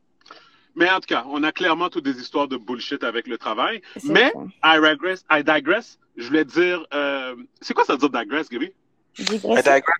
Oh, vas-y, Alain, vas-y. Digress, c'est digresser, non? Ouais, mais je sais pas pourquoi les gens disent ça. I digress. Pourquoi I digress, c'est quand tu parles sur un sujet, puis après, tu pars en tangente sur quelque chose d'autre. Ouais, c'est faire une digression, c'est genre, oui, tu bifurques en fait de ton propos initial. Okay, puis en français, c'est digression, c'est ça? Ouais. Tu peux dire, désolé, je digresse. Je digresse. Ah, ok, intéressant. Je te garantis, il y a beaucoup de gens qui n'ont pas entendu ça. Comme même moi, je pense que j'ai jamais entendu quelqu'un dire ça en français de ma vie. Ah ouais? En France, ça se dit beaucoup. Arrête de faire des digressions, va à l'essentiel. C'est comme quand tu... Oh, wow! Oh, ça, j'utilise ça dans une conversation. Ça, ouais, mais c'est la langue française est très vaste. Arrête de faire des digressions et va droit au point. Ouais, exactement. Va à l'essentiel. Malade. My God, Steven Dupont. T'as agi comme si t'as appris une autre langue. Steven, tu t'as pris des notes. J'ai pris des notes. Comme si c'était une autre langue. Bon, c'est Je digresse. La raison pour qu'on avait commencé à parler de job, c'est parce que j'ai parlé de jeux vidéo, puis Anna a dit qu'elle travaillait chez Ubisoft, puis ensuite on est rentré dans toute cette tangente-là. Mais qu'est-ce qu'on parlait? C'était comment les gens s'occupent pendant le COVID. Ouais. Et puis dans le fond, ils expliquaient que les gens qui étaient gamers, et ils trouvaient ça très facile d'être en quarantaine. Comme, admettons, exemple, les gens, qu'est-ce qui arrivait, c'est, admettons, quelqu'un comme Gaby, je vais parler pour lui encore parce que j'adore parler pour mon ami. Puis moi, j'adore te corriger aussi, mais il n'y a pas de problème. Et Gaby, dans une seconde, Gaby avait... non, pas du tout. Non. À ce que je sache, Gaby avait beaucoup de jeux sur sa palette qu'il avait besoin de jouer, et il n'avait jamais le temps de jouer, et maintenant, il a le temps de jouer. Est-ce que je me trompe? Oui, en théorie, mais je ne joue pas plus, non. Ah non, mais tu travailles quand même. Oui, non, c'est ça. Le week-end, t'as pas moi qui te dit, ah oui, on s'en va à tel endroit, ou on fait telle affaire, fait clairement, t'as plus de temps. Ou non, c'est sûr qu'en théorie, comme j'ai plus de temps, c'est sûr. C'est sûr que j'ai plus de temps pour jouer. Écoute, pour moi, comme ce qu'on disait tout à l'heure, Steven, on n'est plus les gamers qu'on l'était en grandissant. 100%. En théorie, un vrai gamer, c'est vraiment quelqu'un qui est capable de passer une journée complète à jouer. Puis c'est comme cette phase-là, Steven, c'est moi, it's long and gone. Comme ça n'existe plus, ça. Puis ceci étant dit, comme toi, j'ai des jeux. Écoute, j'ai un jeu que j'ai l'intention de le jouer, de le terminer, mais ça traîne, ça fait plus d'1 an. Puis comme, c'est pas pour dire que j'avais pas le temps de jouer, mais c'est juste God of War. Ah, t'as pas commencé encore? Non, j'ai commencé, mais je l'ai depuis qu'il est sorti. Ça fait plus d'1 an que c'est sorti. Puis tu sais que, écoute, c'est pas comme si j'avais pas le temps de le finir, mais des fois, c'est que ça me tombe pas. C'est comme pour les gamers, les vrais gamers, ceux qui sont vraiment capables de se taper 3, 4, 5 heures d'affilée, puis que juste arrêter quand c'est le temps d'aller aux toilettes, puis manger, puis après retourner, puis jouer. Oui, effectivement, pour ces gens-là, et même pour d'autres. Écoute, pour des gens qui sont même pas gamers, il y a un paquet de consoles que maintenant tu serais même plus capable de retrouver. Everything is sold out. Comme les gens, oui. Qui étaient moyennement des fans et même d'autres qui n'avaient pas vraiment d'intérêt, mais qui sont à la maison tout simplement, ils ont rien à faire, comme ils savent pas quoi faire avec eux-mêmes. Ils ont acheté une console en ligne, puis ils sont en train de redécouvrir ce monde-là. Puis, en fait, c'est ça que je voulais dire. Parce que si, admettons, je prends un exemple, admettons, t'as l'exemple typique, admettons, t'as moi puis ma femme, right? Je vais arrêter de dire ma femme, je vais dire Myriam à la place. T'as moi puis Myriam, admettons, quand on a fini la journée, admettons, moi, admettons, je travaille pendant une partie de la journée, je m'occupe un peu des enfants, tu sais, comme on fait des interactions chacun de notre côté. Myriam, elle va s'occuper de certaines affaires aussi. C'est sûr qu'elle va être un peu plus hands-on avec les kids, mais le bottom line, c'est que notre vrai temps off, OK, dans la quarantaine, c'est à 8h30, 9h. Les enfants sont couchés. OK, ça, c'est le vrai temps off. C'est le temps qu'on a le temps de se parler, demander s'il y a eu des développements sur quoi que ce soit ou quoi que ce soit, parce que je veux dire, comme Myriam m'aide aussi avec LS Cream, fait qu'on a certaines affaires qu'on continue aussi. Fait que c'est ça. Fait que c'est vraiment à ce moment-là qu'on fait un peu le recul de la journée et tout. Mais après ça, rapidement, ben, on est devant la télé pour soit Netflix, soit pour regarder n'importe quelle émission ou quoi que ce soit. Mais souvent, il n'y a rien. Et ça, c'est l'autre chose aussi qu'on va parler aussi. Puis il va y avoir de moins en moins de quoi regarder, là. Ben oui. Exact. Parce que quand tu vas sur Netflix, oui, tu peux commencer à browse, mais si c'est pas... Comme là, tu vois, Anna, encore une fois, beaucoup de shame sur moi. J'ai pas encore écouté Miracle in Cell No. 7. I swear I'm gonna do it. I swear I'm gonna do it. Moi, c'est sûr, je vais le faire. Moi, c'est sûr, je vais le faire. Mais honnêtement, j'attends que Myriam soit dans un bon mood pour regarder avec elle. Tu comprends? Déjà, j'ai de la misère à la faire embarquer dans Breaking Bad. Tu sais? Ah, mais par contre, pour le coup, c'est sûr que Myriam, elle va adorer le film. Tu penses, Myriam, elle aime pas les choses dark. C'est pas du tout dark, au contraire. Ah, moi, j'ai vu Suicide, moi, en haut, marqué Suicide. Non, mais pas du tout. Tu vois, c'est pour ça qu'il faut jamais regarder les synopsis. Moi, pour la petite histoire, je suis une grande cinéphile. Quand j'étais en France, j'allais au cinéma presque dans mes grands temps forts, plusieurs fois par jour. J'avais une carte de cinéma illimitée et j'allais au cinéma plusieurs fois par jour, pour vous dire, toute seule. Jamais regarder les synopsis, jamais. Soit ils sont faits. Non mais c'est vrai, Les gars, faut jamais regarder les synopsis et encore moins les bandes d'annonces. Les synopsis, ils sont, bon. oui, ils sont soit faits par des espèces de critiques à 2 balles qui ont même pas vu le film, qui en ont juste entendu parler, soit ils sont faits par des machines, genre l'intelligence artificielle de Netflix, c'est elle qui génère les synopsis. Donc des fois, t'as des phrases qui veulent rien dire, ils te mettent le film dans une catégorie qui a pas rapport. Jamais regarder ça. Eh ben, tu vois déjà, t'as raison, mais comme je te dis, tout ça pour dire que quand on arrive le soir, on n'a pas beaucoup de temps, mais je veux dire, tu sais, comme elle va lire un livre, mais des fois, ça ne tente pas de lire le livre, ou comme, tu sais, des trucs comme ça. Mais moi, je veux dire, j'ai ma Switch, puis comme, genre... oui, OK. Ça c'est un élément, Steven, ce que je comprends, ce que tu es en train d'expliquer, puis j'ai beaucoup entendu ça chez de nos amis qui sont en couple, là, forcément. Ceux qui sont gamers versus comme je pense que on est plus habitué à être seul dans notre propre bulle pendant un très long bout de temps, genre. Nous, on n'a aucun problème à commettre dans nos affaires et avec un minimum de communication nécessaire, genre. Mm-hmm. Je sais pas si ça fait du sens. Mais fait que versus la personne que puis c'est un peu normal, comme c'est bien beau de dire que t'aimes lire, mais ça se peut que un soir, ça te tente pas de lire le livre, hein, comme ça te tente. There's only so many books que tu peux lire dans une semaine. Des fois, ça tente de faire d'autres choses. Des fois, peut-être, ça te tenterait d'interagir plus avec ton partenaire et tout. Et même des fois, tu sais même pas qu'est-ce que tu veux faire parce que t'as tellement déjà tout fait. Comme t'es juste dans un esprit où comme ça te tente de rien faire, t'es écœuré, mais le temps passe pas. Fait que, écoute, la seule chose que tu peux vraiment faire, c'est avoir une certaine ouverture d'esprit, peut-être essayer d'autres choses ou découvrir d'autres choses avec l'extra temps que t'as dans tes mains. Et puis les jeux vidéo, ça en fait partie aussi. C'est comme, il y a beaucoup de bonnes choses que tu peux découvrir là-dessus aussi. C'est exactement ça que j'ai dit à Myriam aussi, parce que là, j'essaie de la faire embarquer dans Breaking Bad, parce que rarement, moi et elle, on peut écouter des séries ensemble. Mais là, on va commencer à écouter la nouvelle série de Michael Jordan, The Last Dance. OK? Fait que là, on va essayer de faire ça ce soir, de commencer ça ensemble. Mais malheureusement, Myriam, elle n'est pas accro aux séries comme moi, qui fait en sorte que même maintenant, j'ai la difficulté à la rendre... intéressée. Même écouter... Ben, pas, c'est plus qu'intéressée, c'est parce que c'est comme... Elle va écouter, admettons, Breaking Bad, elle va faire « Ah non, il y a de la violence », mais c'est parce que c'est pas... C'est pas juste la violence. Pas important. La violence n'est pas importante. D'ailleurs, pour toutes les personnes qui nous écoutent, qui ont essayé d'embarquer dans Breaking Bad, qu'ils n'ont pas aimé pour une raison ou une autre, je vous dis, cette série-là, c'est une série mythique. C'est comme Gaby, je le réécoute avec Myriam présentement.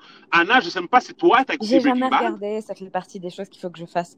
Des séries qu'il faut que je regarde comme Game of Thrones, jamais regardé. Je réécoute les premiers épisodes avec elle présentement et c'est tellement bien fait. Non, la structure et tout, c'est phénoménal. Puis les personnages clés sont tous. C'est des personnages clés que tu vas jamais oublier. C'est ça, c'est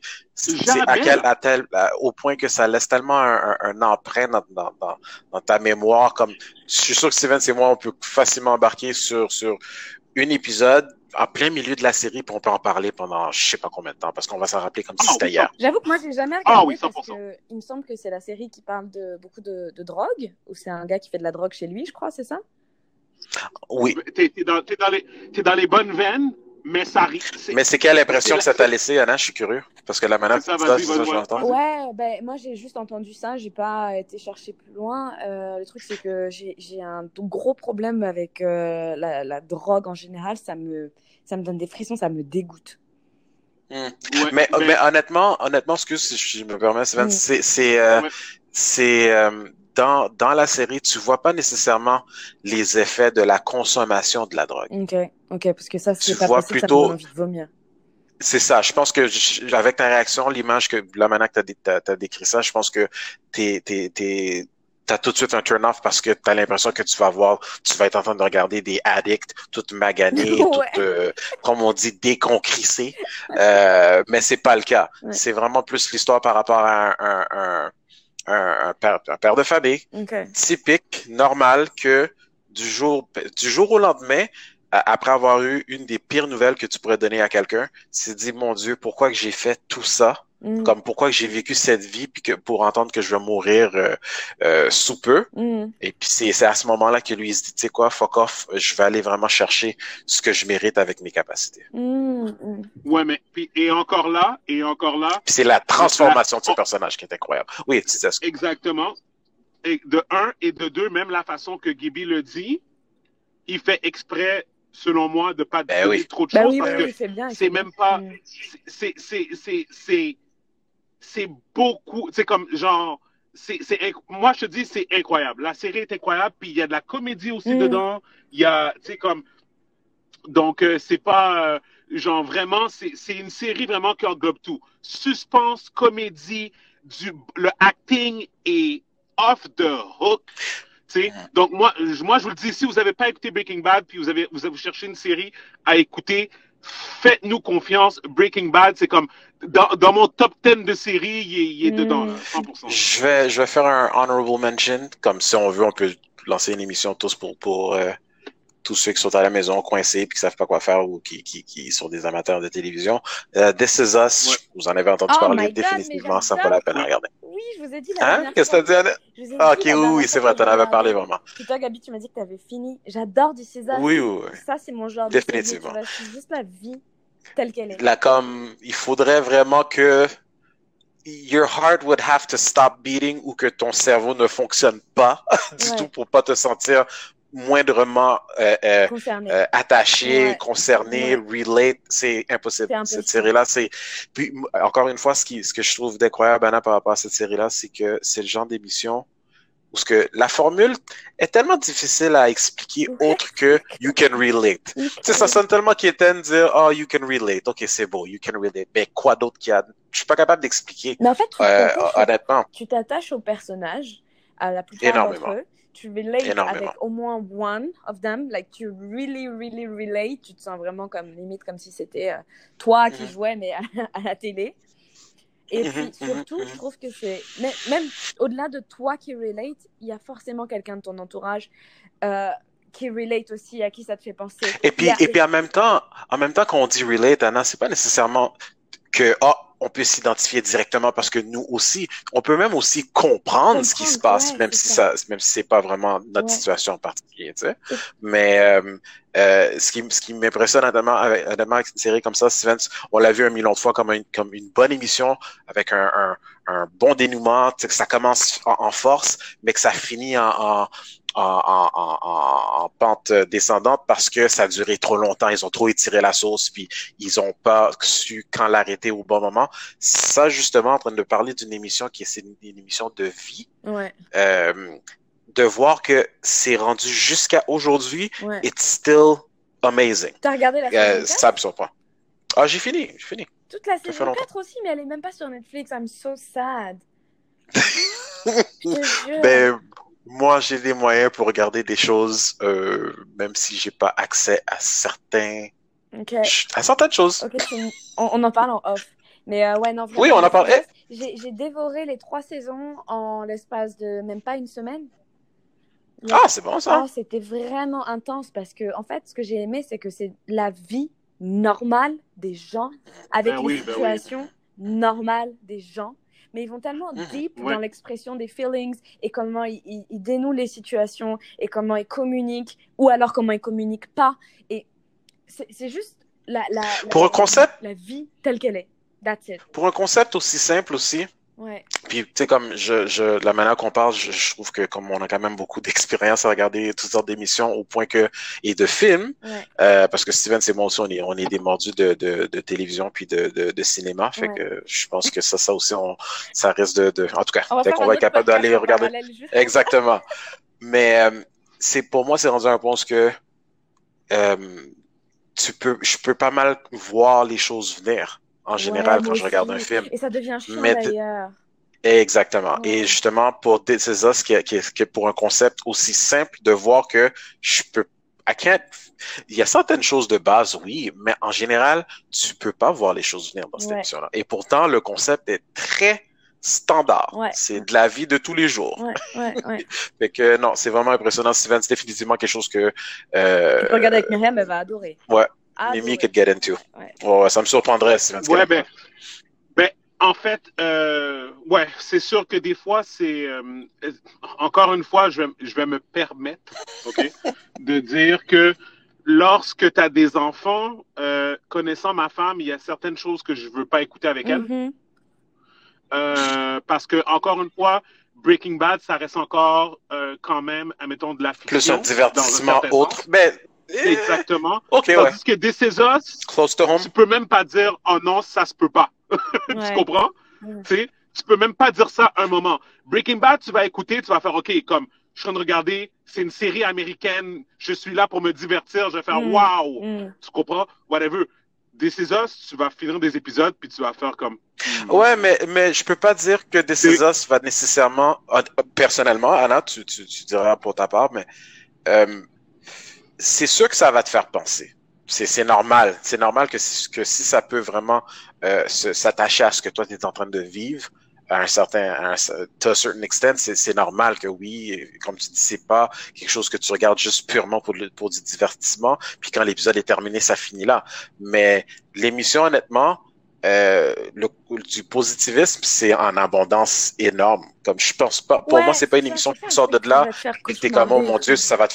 Exactement. C'est pas une émission, pour moi, je pense pas que c'est une émission que tu regardes puis t'es comme, oh mon Dieu, shit là, avant de se coucher ce soir, ça va barder, on va commencer à s'engueuler ou il y a quelque chose qui va en venir à cause de ce qu'on a vu. Ouais, non, c'est très positif. I don't see that happening. Je suis très d'accord avec toi, Gabs. Steven, non, c'est pas une émission où justement tu regardes ça avec ta femme et vous avez des enfants et soudainement vous commencez à vous dire mon Dieu, si ça m'arrive, ma vie s'arrête. C'est le contraire, je trouve. Ouais. Vraiment, je trouve que au contraire, je trouve que ça améliorera beaucoup plus la compréhension. Ouais. Parce que honnêtement, des fois, là, tu vas pas l'entendre de la bouche de ton partenaire, mais tu vas être l'ouverture va se faire de l'extérieur, d'une autre avenue. Pour moi, ça peut facilement l'être. Yo, moi, ça m'a donné envie d'avoir des kids. Ça m'a donné envie d'avoir des twins. Je te jure. Oh, wow. C'est quelque chose, man. Ouais. It's a really good show, man. Trust me. C'est vraiment bien et c'est pas du tout traumatisant. Si t'es une mère de famille, un père de famille, tu peux aller dormir. Au contraire, tu dors même mieux après avoir regardé ça. Comme il dit, Gab, c'est très positif et ça débloque des canaux de communication. Je suis d'accord. Non, en tout cas, c'est sûr que c'est... c'est sûr que c'est un peu... comment je pourrais dire? Je pense que chaque personne peut aussi l'interpréter d'une certaine manière aussi, mais moi, pour le peu que j'ai vu, comme je dis, je serais plus prôné à vouloir écouter Breaking Bad avec ma femme que This Is Us. Pour le moment, je pense qu'il y a comme un... C'est un délicat, mais bref, je la laisserai parler pour elle. Un jour, elle viendra au podcast nous expliquer si jamais elle l'écoute. Mais bref, c'est mon gut feeling pour le moment, tu sais. Mais fait que c'est ça, fait que toi, non, c'est toi, Gaby, qui a dit des choses. Ouais, puis Anna, I guess, qui était très d'accord avec le honorable mention, mais elle peut quand même dire quelque chose. Très d'accord. Ouais, toi, t'as-tu une série? Toi, une série, pas un film, mais une série peut-être? Oh my God, mais on va jamais s'arrêter là, par contre. On t'a dit non, une série, Anna, calme-toi. Juste pour une aujourd'hui. Make it count. Ouais, make it count. Je dirais vraiment Power, la série de 50 Cent. Non. On change de sujet. On change de sujet. Non. Anna, I'll forgive you parce que ça commençait en force et je vais faire semblant que t'as pas regardé la série au complet. À moins que si tu veux juste regarder une comédie, oui. Si tu regardais une comédie fantastique et farfelue, oui. Est-ce qu'on parle de la même chose, les amis? Attends, Anna, est-ce que tu as fini toute la série? Jusqu'à la fin. Okay. You've been to New York before, right? Ouais, ben oui. T'as pas vu comment il s'appelle le fake Italian comment il s'appelle encore? Tommy Egan. T'as pas vu comment Tommy Egan? Ah, son père est italien. Avec son groupe, mais sauf que lui, non, il n'y a pas un accent italien, là, il y a un accent que je peux pas nécessairement un accent de la prison. C'est quoi, mais en tout cas. Tu sais, quand il est comme... Guys, parenthèse, donnez-moi 2 minutes, OK? Je raccroche pas, mais tu peux continuer. C'était une niaiserie que j'allais dire. En fait, juste le fait que souvent, il y avait une scène où il vient toujours stationner au centre-ville à la même place et il trouve toujours un stationnement. C'est stupide à dire, mais have you ever been able to park in downtown New York? Non, regarde, là, je niaise, là, mais même si c'est vrai, mais explique-toi d'abord avant ils sont à Tribeca, ils habitent à Tribeca. Enfin, en tout cas, James Saint-Patrick et Tasha, ils habitent à Tribeca. Tribeca, c'est downtown, mais c'est tellement huppé, c'est encore plus huppé que l'Upper East Side. Fait qu'il n'y a jamais personne là-bas, en fait. Les gens viennent pas pour rester, ils passent en voiture à moins d'habiter là. Et encore, même quand ils habitent là, ils ont des parkings souterrains. Donc, ça... On parle de Tommy, là, par exemple. Ouais, mais Tommy, il va tout le temps chez James Saint-Patrick, fait que ça m'étonnerait pas. Ok. Mais moi, je parlais de la scène, genre, il y avait une scène où je pense que tu voyais Keenan. Ouais. Puis James et Patrick, qu'ils avaient fait comme un genre de alliance temporaire. Ouais. Et puis, ils étaient en train d'espionner, en train de regarder Tommy Higgin de côté, genre, puis que lui est en train de stationner. C'était parce que j'écoutais un podcast, le Joe Budden podcast, puis c'est tous des New-Yorkais. Puis les autres, ils se plaignaient, ils disaient justement comme, on connaît très bien ce spot-là. Arrête de me niaiser, c'est impossible qu'ils soient capables de venir là. Mais regarde, c'est comme je te dis, c'est vraiment juste une petite situation particulière, mais comme tu disais. Moi, j'ai bien aimé cette série, pourquoi? Parce que, en fait, comme j'ai dit tout à l'heure, moi, je suis très, très sensible à la consommation de drogue et tout, vraiment, ça me dégoûte. Et en fait, j'ai aimé le fait que pour une fois, t'as quand même un aperçu de quelqu'un qui est pas parti dans les meilleures conditions, on parle de James Saint-Patrick, puis qui a essayé de s'en sortir et qui a essayé d'arrêter, en fait. Et ça, tu le comprends très tôt dès le début. Oui, le début, ouais. Tu comprends que, voilà, il s'est fait avec l'argent de la drogue, mais il aimerait bien arrêter, en fait. Et j'ai trouvé ça intéressant de voir comment, en fait, il te montre que you never go back, en fait. Tu peux pas t'en sortir, en fait, dans le sens où tes racines, ça reste tes racines. Ça revient te rechercher, ouais. C'est ça. Et tant qu'il va continuer de côtoyer Tommy Higgin, ben, il va retourner dans la drogue. Il n'aura pas le choix. Oui, ouais. Parce que Tommy, effectivement, lui, il voulait rien savoir du changement. Lui, il voulait tout simplement rule the drugs in New York. C'est ça. Donc, j'ai bien aimé la partie un peu fataliste qui me dérange, en fait, parce que moi, je crois pas du tout à la fatalité de la vie. Tu vois, mais moi ça m'a transporté dans le sens où je me suis dit ouais, ok, il y a aussi une différente façon de penser que la mienne, en fait. Donc c'est ça que j'ai bien aimé dans la série. J'ai aussi aimé le fait que tu peux pas, en fait, j'ai pas réussi à prendre parti, que ce soit pour l'équipe de James Saint-Patrick, soit pour les fédéraux. C'est comme si dans tous les cas les deux c'était vraiment les deux sont pas bons. Voilà, les deux sont pas bons, tu peux pas prendre parti. Et ça, j'ai trouvé ça intéressant aussi parce que parfois tu dis oui, she's right, et après tu dis non, c'est lui qui a raison, puis c'est elle qui a raison, puis c'est lui qui a raison. Tu vois, Anna, je t'écoute parler, puis si c'était pas du fait que j'ai regardé l'émission pour ma propre personne, you make it sound so appealing, c'est incroyable. C'est incroyable. Je t'entends parler depuis tout à l'heure, puis je suis comme, maudit, est-ce que t'as vu, si c'était pas pour le fait que j'avais vraiment regardé l'émission, parce que si moi je commence à... Ok, je te pose une question, puis regarde, guys, on risque d'avoir quelques spoilers par rapport à Power, pour ceux qui... Puis je suis d'accord avec toi, comme surtout au début, pour moi, là, ça m'a vraiment captivé, j'étais vraiment là-dedans, mais pour moi, à un moment donné, je le regardais juste à cause que j'avais... Tu sais, quand tu commences quelque chose, ben, tu veux le finir. Mais c'était rendu un petit peu... OK, tu connais l'émission Empire? Of course. Mais bon, est-ce que t'aimes Empire? Mais tu vois, Empire, ça m'a saoulé. Ça m'a saoulé parce que... OK. Ouais, je trouvais ça parce qu'il y a beaucoup de non-sens. Il y a beaucoup de non-sens. Ouais, OK. il y a vraiment beaucoup de je dirais pas que c'est au même niveau. Non, Power, je dirais pas que Power est au même niveau, mais la différence entre Power et Empire, au moins Empire avait montré que c'était ça leur démographique depuis le début. Depuis le début, c'était de l'exagération, c'était du non-sens, puis c'était niaiseux.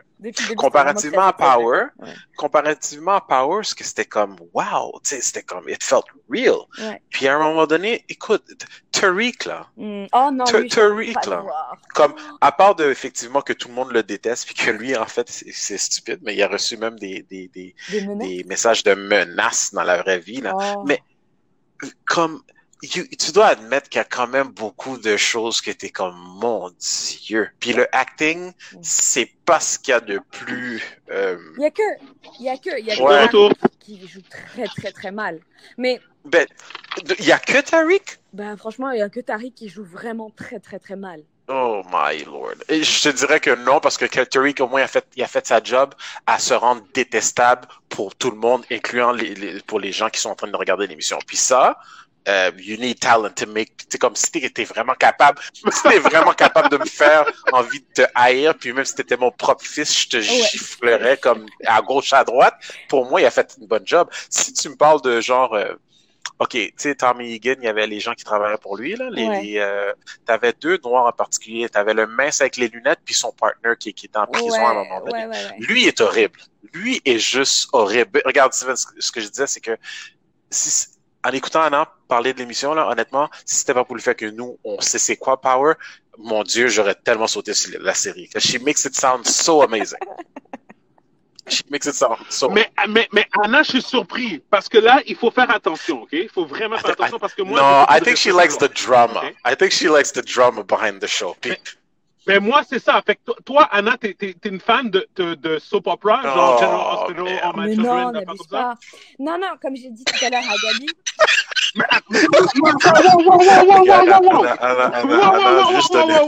Juste te donner un petit background. Steven. Parenthèse. Juste te donner un petit, parce que là, comme tu t'as grandement insulté Steven en ce moment. Ah ouais? Parce que moi, en grandissant, à un jeune âge, je me faisais souvent garder par mes grands-parents. Puis eux autres, à la télévision, ils écoutaient que 3 trucs. Okay. C'était Cook with Yang, c'était un chef asiatique qui faisait de la nourriture à la télé every day. Ils écoutaient Price is Right. Puis ils écoutaient par la suite, après, dans cet ordre-là, All My Children. Fait que moi, quand j'étais jeune, j'ai appris à 5-6 ans à écouter ces émissions-là. Puis je les connais tous, là. Puis à travers les années, ça c'est le genre de truc que, tu sais, je partage pas avec tous mes amis parce que dans le temps, c'était vraiment pas cool de regarder ces trucs-là, tu sais. J'ai introduit Stevens à une émission qui s'appelle, tu connais, General Hospital. Et mon Dieu, ça c'était dans la période où moi je commençais à décrocher. Mais Steven, c'est devenu un monstre. Mais attends, est-ce que monstre de General Hospital. Est-ce que General Hospital, c'est... comment ça s'appelle en français? Non, c'est pas les feux de l'amour. Non, c'est comme... c'est comme Grey's Anatomy, mais avant. Non. Pauvre Anna, c'est encore pire ce que tu penses. Parce que oui, c'est ça. Parce que dans le fond, General Hospital, c'est un soap, right? Et qu'est-ce que j'allais dire, c'est que Power, c'est le premier soap black. Ah, tu trouves que c'est... OK? Parce que les soaps, c'est du drama. Empire. Non, Empire, je dirais. Qu'est-ce qui est sorti avant Power Empire? Empire. Je pense que... Non, Power, c'est 2013. Non, Power, c'est 2013. Non? Empire, la première saison, je crois que c'est 2011. Hein, c'est vieux. Hein. On va vérifier, mais il me semble. Ouais, ils ont beaucoup de saisons Empire, honnêtement. J'en ai facilement au moins 5, sinon peut-être 6. Mais peu importe.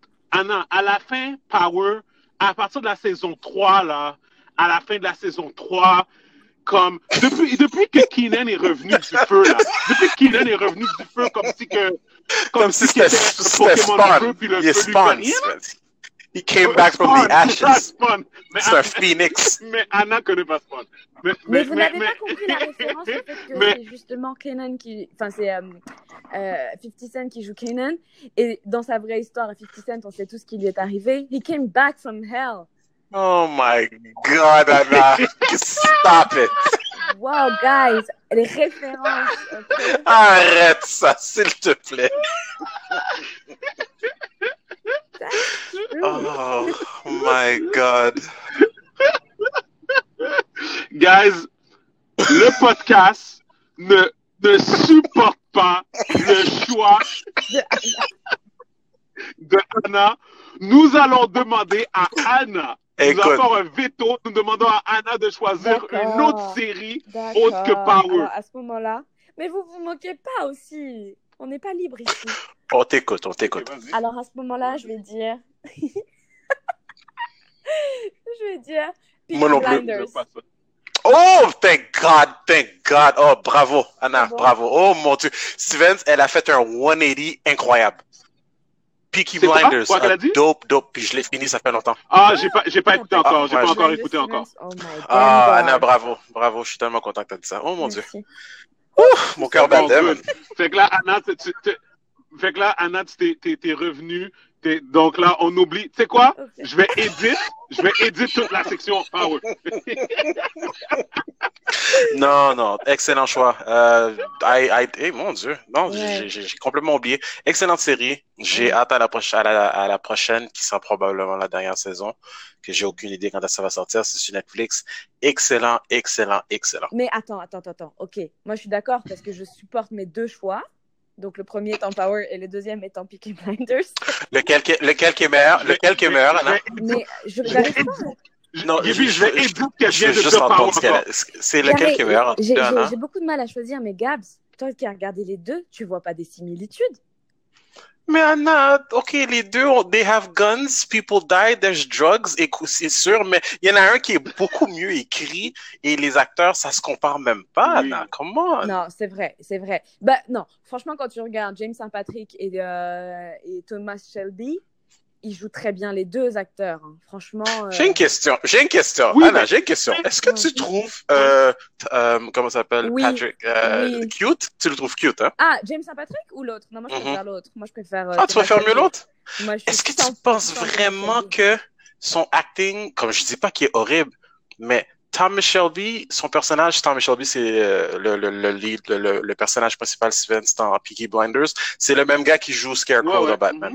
Ah oui, c'est vrai. Ouais. Puis il joue Left Eye ou je sais pas quoi, le malade mental dans l'avion, genre, je me rappelle plus c'est quoi le nom, mais c'est un acteur très connu, là. Il est très connu. Si tu le vois, tu vas savoir exactement c'est qui. J'ai oublié Avec des son nom. grands yeux bleus Ah, comme ça qui font peur. il a joué aussi dans le film de zombies Dawn of the Dead, quelque chose du genre. En tout cas, c'est un gros film. Là. Mais tu sais, Anyway, la performance que je préfère dans Peaky Blinders, c'est celle de Tom Hardy. son frère.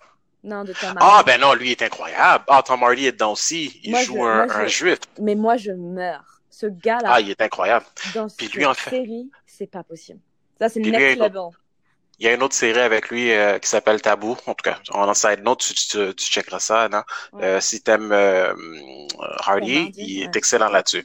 Mais au niveau performance, celui qui joue Thomas Shelby versus James St. Patrick, the depth is incomparable pour moi. Comme je dis pas qu'il fait pas une bonne job, Jamie St. Patrick, j'ai oublié le nom de l'acteur, là, mais ouais. c'est beaucoup plus one-dimensional selon moi versus Thomas Shelby dans Peaky Blinders. C'est juste ça que je veux dire. Pour moi, ça se compare pas. Je suis d'accord que James, il a peut-être 5 ou 6 expressions faciales qui nous a servi pendant les 6 saisons de Power.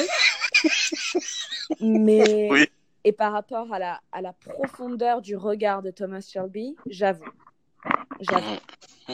Définitivement une émission que ça vaut beaucoup la peine à regarder. Ouais, moi je voulais juste dire un truc parce qu'on parlait de comment on s'occupe pendant la quarantaine. Donc vous savez que j'ai fait beaucoup de gâteaux, vous savez que j'ai fait beaucoup de yoga. Et cette semaine, j'ai découvert que Harvard, l'université, avait mis en ligne des cours donc gratuits. Ouais. Et c'est un pur régal. Ouais. Je me suis inscrite. McGill aussi en passant. McGill aussi? Ah ben je vais regarder les cours. McGill, c'est juste pour juste un cours de finance. C'est quoi les cours? À Harvard, il y a vraiment quoi, les cours? de tout. Si bien que moi, je me suis inscrite à Science and Cooking. So it's like the science and the cooking.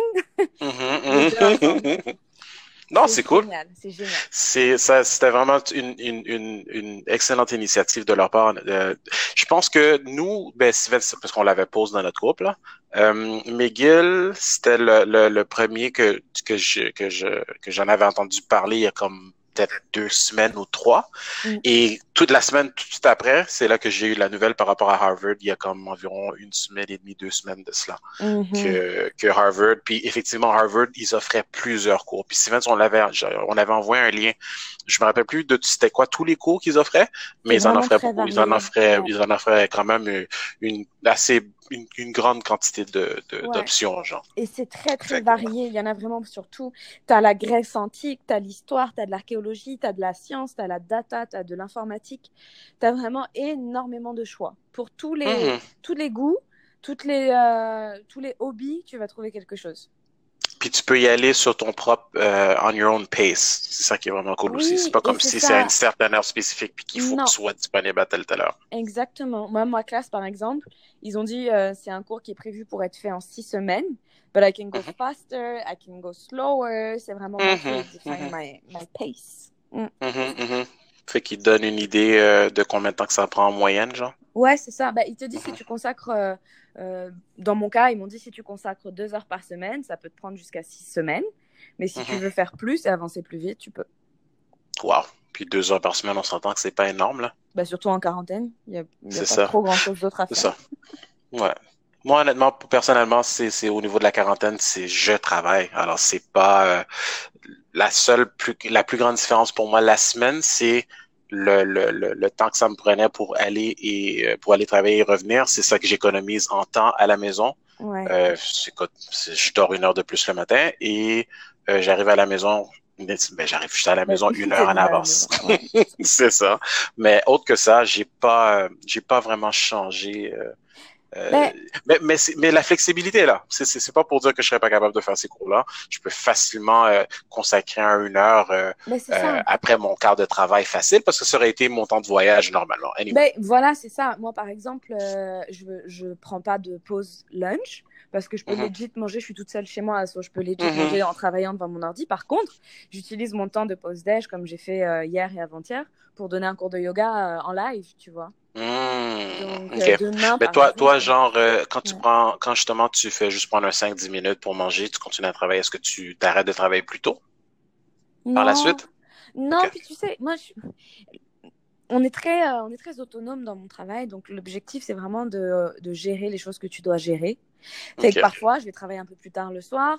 Par exemple, là, on avait le podcast à 6h30, j'ai fait le cours de yoga à midi, donc je vais me reconnecter ce soir pour gérer les dernières choses que j'ai pas faites aujourd'hui. La flexibilité est là, c'est bon.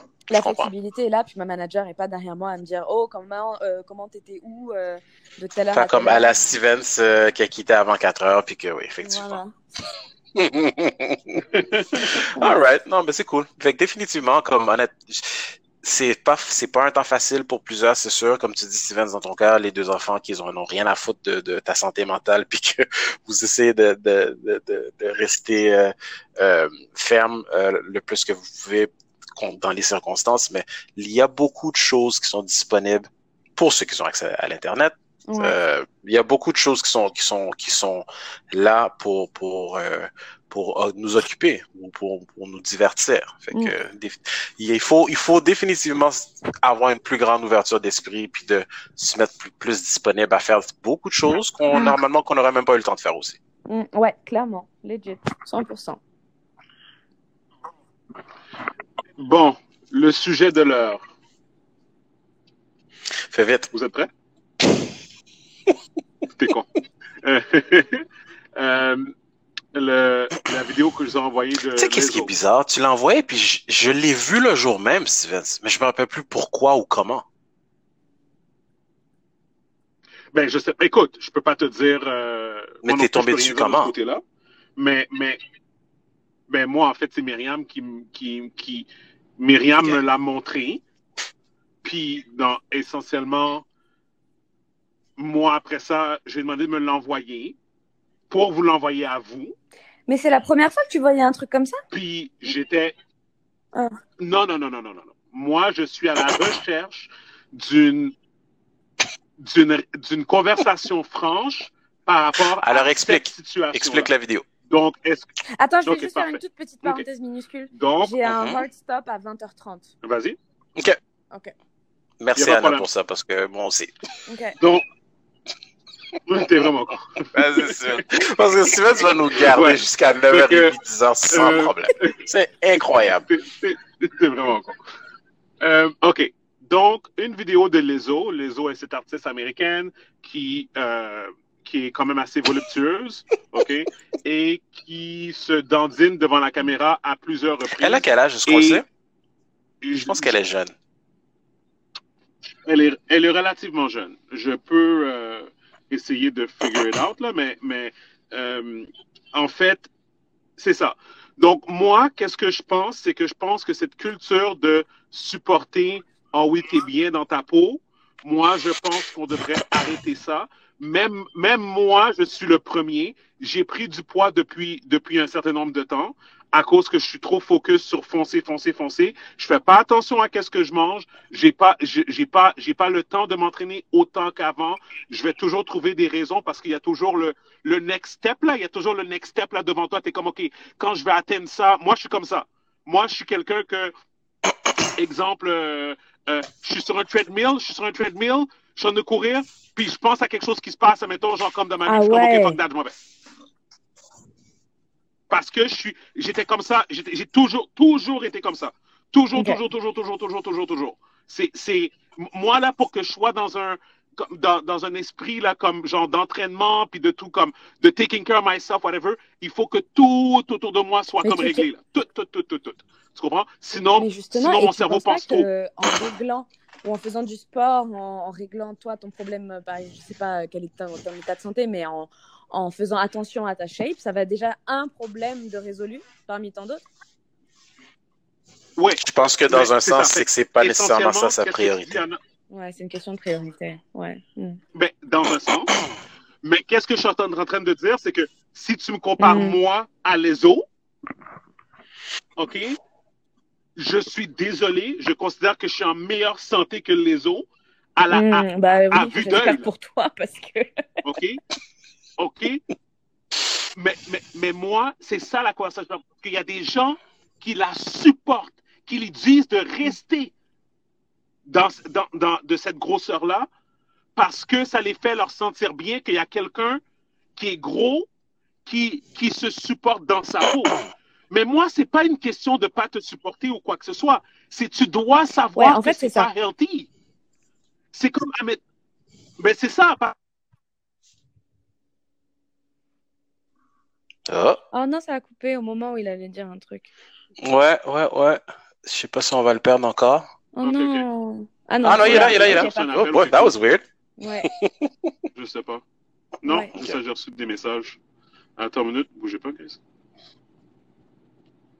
Oh, merde. OK, c'est bon. Non, il n'y a pas de stress. Donc, c'est ça. Donc, qu'est-ce que je disais? Oui, c'est ça. Donc, je disais que même moi, quand je me lève le matin, comme je le sais que dans mes to-do, tu comprends? Il faudrait que, que je mange bien aujourd'hui et que 2, que je fasse quelque chose pour m'entraîner. Si je le fais pas, OK, ça, c'est it's on me. Mais je sais que ça va arriver un jour. Tu comprends? OK?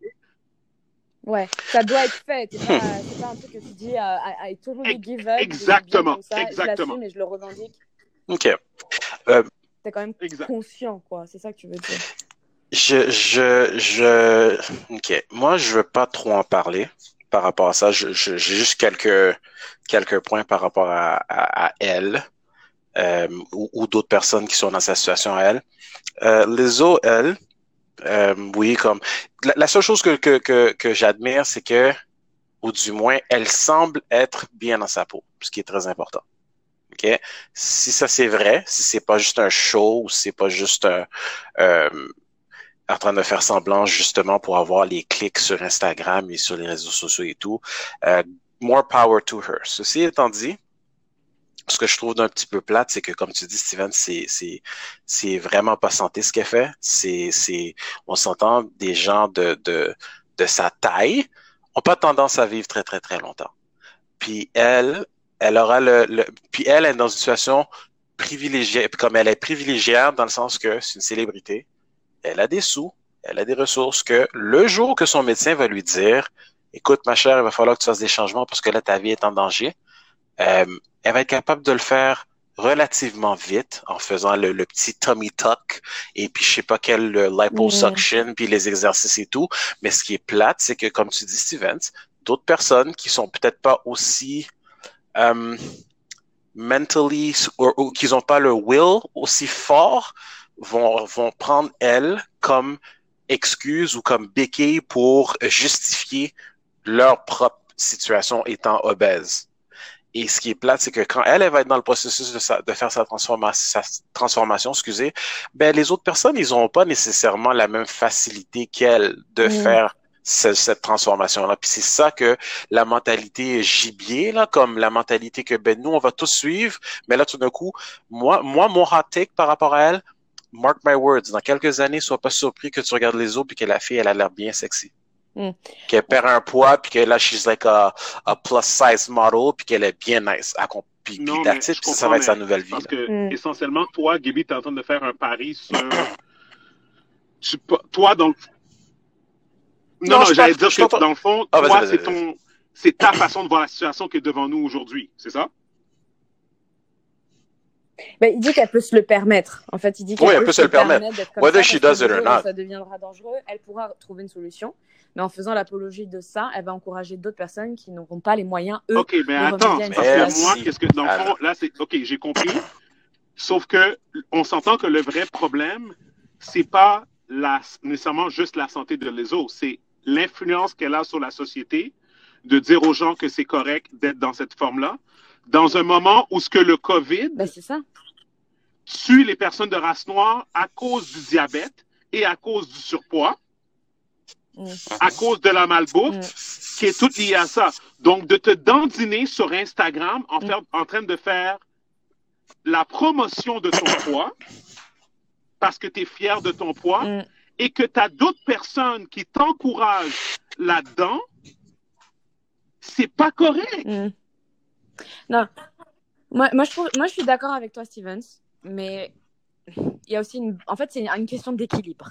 Je parle d'équilibre ici parce qu'il n'y a pas si longtemps, il y a peut-être 10 ans, on faisait l'apologie de la minceur. Alors, il y avait toujours des publicités de produits minceurs et il fallait être filiforme. Et puis, si tu n'étais pas limite en taille 0 ou jusqu'à la taille 4, c'est que tu étais presque considérée comme grosse.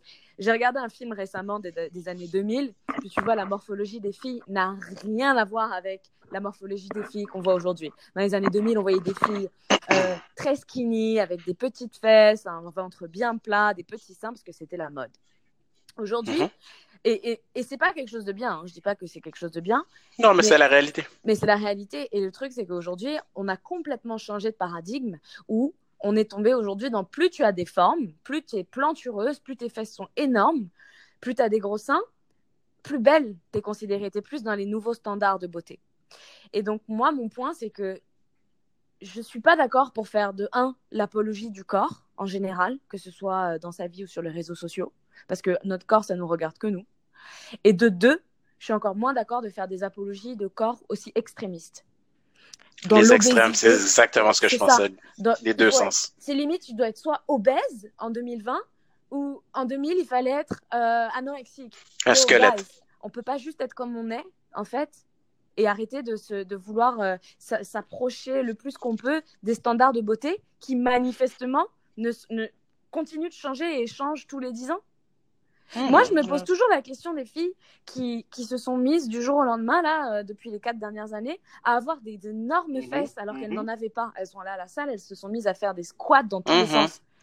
Qu'est-ce qui se passe là? Des injections aussi, là. Des injections et des Puis comme t'entends parler de procédures, des chirurgies de l'enfer, des douleurs, souffrances avec possibilité de mort mais qu'ils font faire pareil. Ils le mettent en danger, comme Lozo, je suis sûre qu'elle est en danger, elle est en obésité morbide et elle encourage les gens à être en obésité morbide. Puis une autre chose aussi, c'est que ça se fait à un très, très, très jeune âge juste par rapport à ces procédures-là et tout. Comme je n'oublierai jamais, j'étais au salon où ce que je fais faire ma barbe, là, normalement. Quand je vais être capable de sortir, je vais retourner, forcément. Puis je me rappelle, il y avait une jeune fille qui était là, puis effectivement, elle parlait, puis elle expliquait sa procédure à elle. Je pense qu'elle était partie, je sais pas, dans South America quelque part. Je me rappelle plus exactement où ce que justement c'était connu et que ça coûtait moins cher de faire des chirurgies plastiques et comme pas même, écoute, je dis plastique, maintenant plastique, chirurgie plastique, c'est standard, comme des jeunes filles de 16 ans qui font ça, mais elle, c'était vraiment la totale, comme ils avaient enlevé dans son estomac puis ils l'ont injecté dans son derrière, dans ses fesses, puis c'était quelque chose, puis la manière qu'elle a décrit ça, guys, elle a souffert, elle a souffert, but elle regrette pas l'avoir fait, c'est la mentalité en arrière de tout ça aussi. C'est vraiment incroyable. Et tu vois, ce que je disais, c'est que moi, je me demande, qu'est-ce qu'elles vont faire quand dans 10 ans, ce sera plus la mode d'avoir des grosses fesses? Parce qu'on l'a vu au cours de l'histoire, on l'a vu. Ils pensent à maintenant seulement. Ils pensent juste à maintenant. Ouais, mais regarde, dans les années 90, Pamela Anderson, quand elle s'est mis ses implants mammaires, elle était sexy. Aujourd'hui, elle a quoi comme gueule? Elle est horrible, c'est plus du tout à la mode d'avoir des seins comme ça.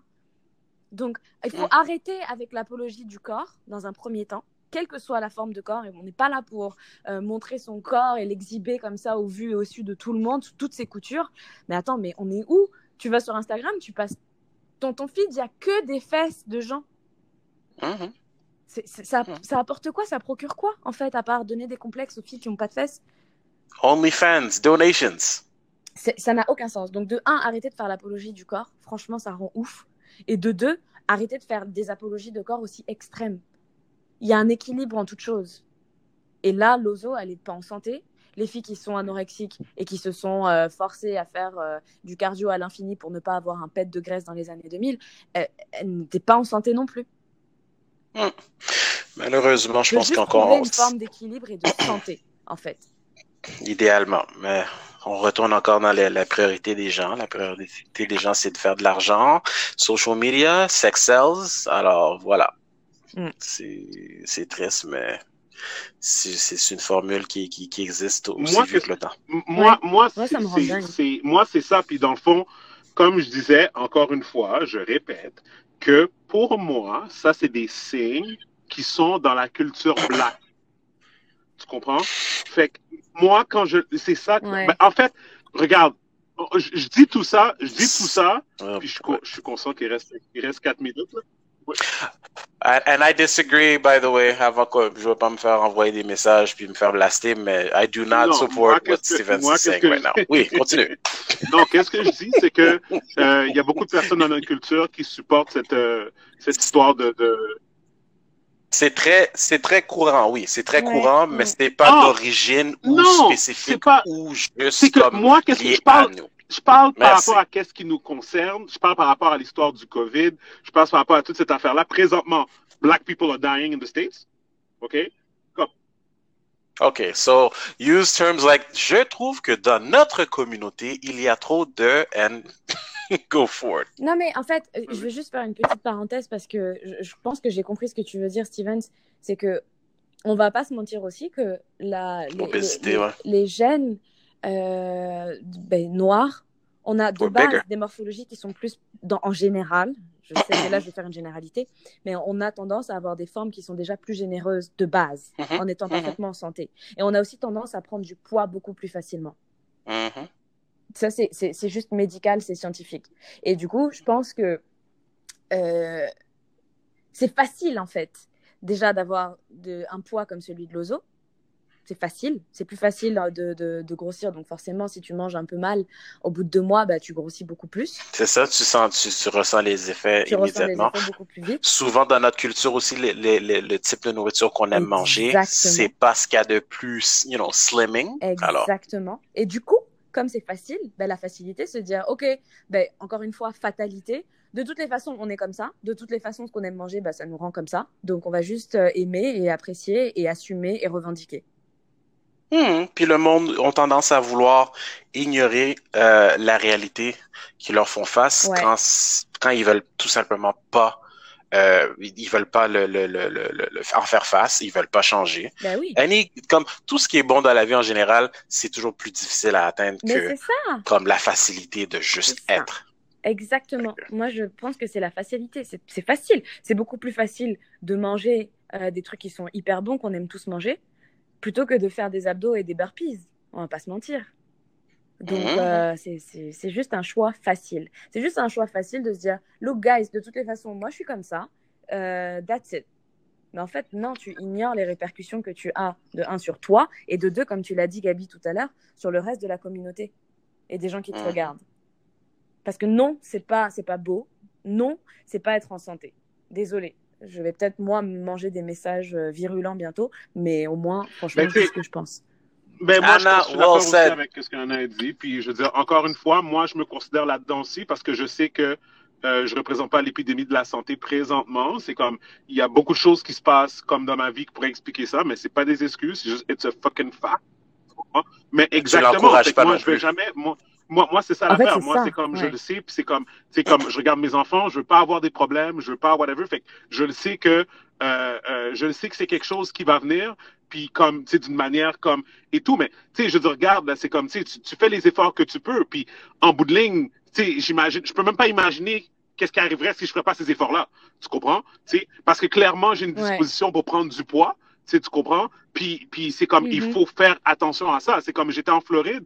À chaque fois que je suis en Floride, c'est comme, yo, je m'en vais chez Chipotle, je prends poulet, salade, puis that's it, là. C'est partout ce que je m'en vais, c'est tout ce que je prends, puis c'est comme, tu sais, j'ai pas le choix. Sinon, oublie ça, là-bas, tu peux te laisser emporter, puis manger n'importe quoi, puis comme, tu sais, whatever. Fait que, anyways, le bottom line, je sais qu'on a un hard stop à 8h30, so, je vais arrêter là, mais moi, je pense que comme, malheureusement, je ne sais pas s'il y a quelque chose qu'on peut faire, mais comme moi, je pense qu'il faut commencer à comme, tu sais, s'il y a des personnes autour de nous, puis comme, vous voyez qu'ils sont pas en santé, puis comme, whatever, comme, yo, dites-leur, c'est pas nécessaire de comme, tu sais, d'être sauvage avec eux ou quoi que ce soit, ou whatever, tu sais pas qu'est-ce que cette personne-là passe à travers, tu sais, mais juste dire, tu sais, you know what, comme, regarde, comme, tu sais, commence à faire ça, tu sais, fais des petits changements comme ça, tu sais, comme, juste changer ton alimentation peut changer beaucoup de choses. Mais bien tu sais. sûr. Ou Ouais, bouger, ouais, ou ouais, ouais, marcher, ou marcher 20 minutes par jour. On est des êtres humains, on peut essayer de marcher, dépendamment de ta condition physique, effectivement, mais genre un 10 minutes ou un 15 minutes, juste bouger et changer un peu l'alimentation. Mais moi, c'est très difficile pour moi parce que je l'ai beaucoup fait. Je l'ai beaucoup fait. J'ai des amis en France qui ont tendance à prendre, qui ont tendance toujours à prendre du poids. Même dans ma famille, j'ai 2 de mes sœurs qui prennent du poids très facilement. Et à chaque fois que je commence à parler de ça, en proposant gentiment de faire un changement dans l'alimentation ou d'avoir un petit peu d'activité physique, je me fais targuer de grossophobe. Vous connaissez ce mot? Of course, parce que c'est facile. On me dit que je suis grossophobe. Parce que c'est facile. Parce que c'est facile. Ouais. Facile que de faire face à dire comme non, t'as raison, puis tu sais quoi. Tu sais, même être capable de juste dire, tu sais quoi, je sais que t'as raison, mais ça me tente pas. Ça, je préfère mieux ça que tu dises la vérité en pleine face que de dire, oh, you're fatophobe. I don't know c'est quoi le terme. Mais puis de toute manière, comme tu as dit, Anna aussi, le but, là, c'est pas juste une question d'apparence physique aussi. C'est parce qu'il y a des gens. C'est ça, parce qu'il y a des gens qui sont minces, mais qui sont pas en santé. Ouais. Mais legit, c'est exactement ça que je me tue à expliquer aux gens. Je suis comme, mais c'est pas une question de ton apparence physique ou de voir si ton tummy il est plat ou pas. C'est une question de voir comment tu vis. Quelqu'un qui est hyper skinny mais qui se met à fumer 2 paquets de cigarettes par jour, je vais avoir le même discours avec lui. Like, non, là c'est pas santé là ce que tu fais. T'es en train de te tuer. Tu le vois bien. Ça n'a pas de sens. Quelqu'un qui passe son temps à manger des frites au McDo et des fast-food partout et qui est obèse, ça n'a pas de sens. Mais quelqu'un qui mange du McDo et des fast-food partout et qui reste skinny, parce qu'il y en a qui ont cette morphologie-là, c'est la même chose. C'est très mauvais. C'est juste que les personnes qui prennent du poids, ça montre aux autres personnes. Mais en fait, eux autres, ils ont comme une... En fait, c'est mieux pour eux parce que les autres, ils le voient, fait qu'ils peuvent peut-être l'arrêter, tandis que d'autres personnes, eux autres, tu sais, ils vont comment ça dérange pas, fait qu'ils vont manger de la malbouffe. Tu comprends? Fait que, anyways, le bottom line, c'est people stay healthy, puis juste faire attention, puis comme voir les signes pour pas qu'après ça, il y ait des catastrophes. Fait que, mais, puis c'est facile McDonald's tastes great. Non, mais aujourd'hui, franchement, quand tu regardes sur les réseaux sociaux partout, je trouve que l'accès à la santé, et l'accès en tout cas à la bonne nutrition ou à des conseils pratiques sur comment t'alimenter pour être un peu en santé ou à quelques exercices que tu peux faire gratuitement chez toi, c'est quand même plus facile aujourd'hui qu'il y a plusieurs années, tu vois. À 90%, c'est le vouloir pour moi. Minimum. Je suis d'accord. Comme c'est sûr que manger plus santé, être plus santé en général, oui, c'est plus cher. C'est pas tout le monde qui a les moyens nécessairement à manger bio, mais c'est pas la seule option. It's not the only option out there. Puis c'est le vouloir de le faire. Je suis d'accord. En tout cas, merci. Steven, c'est showtime. Ben, merci tout le monde. Je suis Steven Charles, épisode 102 in the books. Guys, it's been real. On se parle à travers la semaine. On se voit next week. Si tout va bien next week, we're gonna have a special guest. J'espère qu'il va pouvoir. Fait que anyways, guys, je suis Steven Charles. Gaby Michel. Anna, la petite Anna. T'as pas dit toujours là, Anna. Ouais, ça m'a comme... là. Non, I was confused there. Là, comme, je sais plus qu'est-ce qu'elle va dire maintenant. Mais je vous fais des Bon. petites... viens avec quelque chose de différent chaque semaine, alors. Ouais, c'est ça. Je me renouvelle. Okay, guys. Anyways, okay, ciao, les gars. people. Bisous. All right, peace. Bye. Ciao.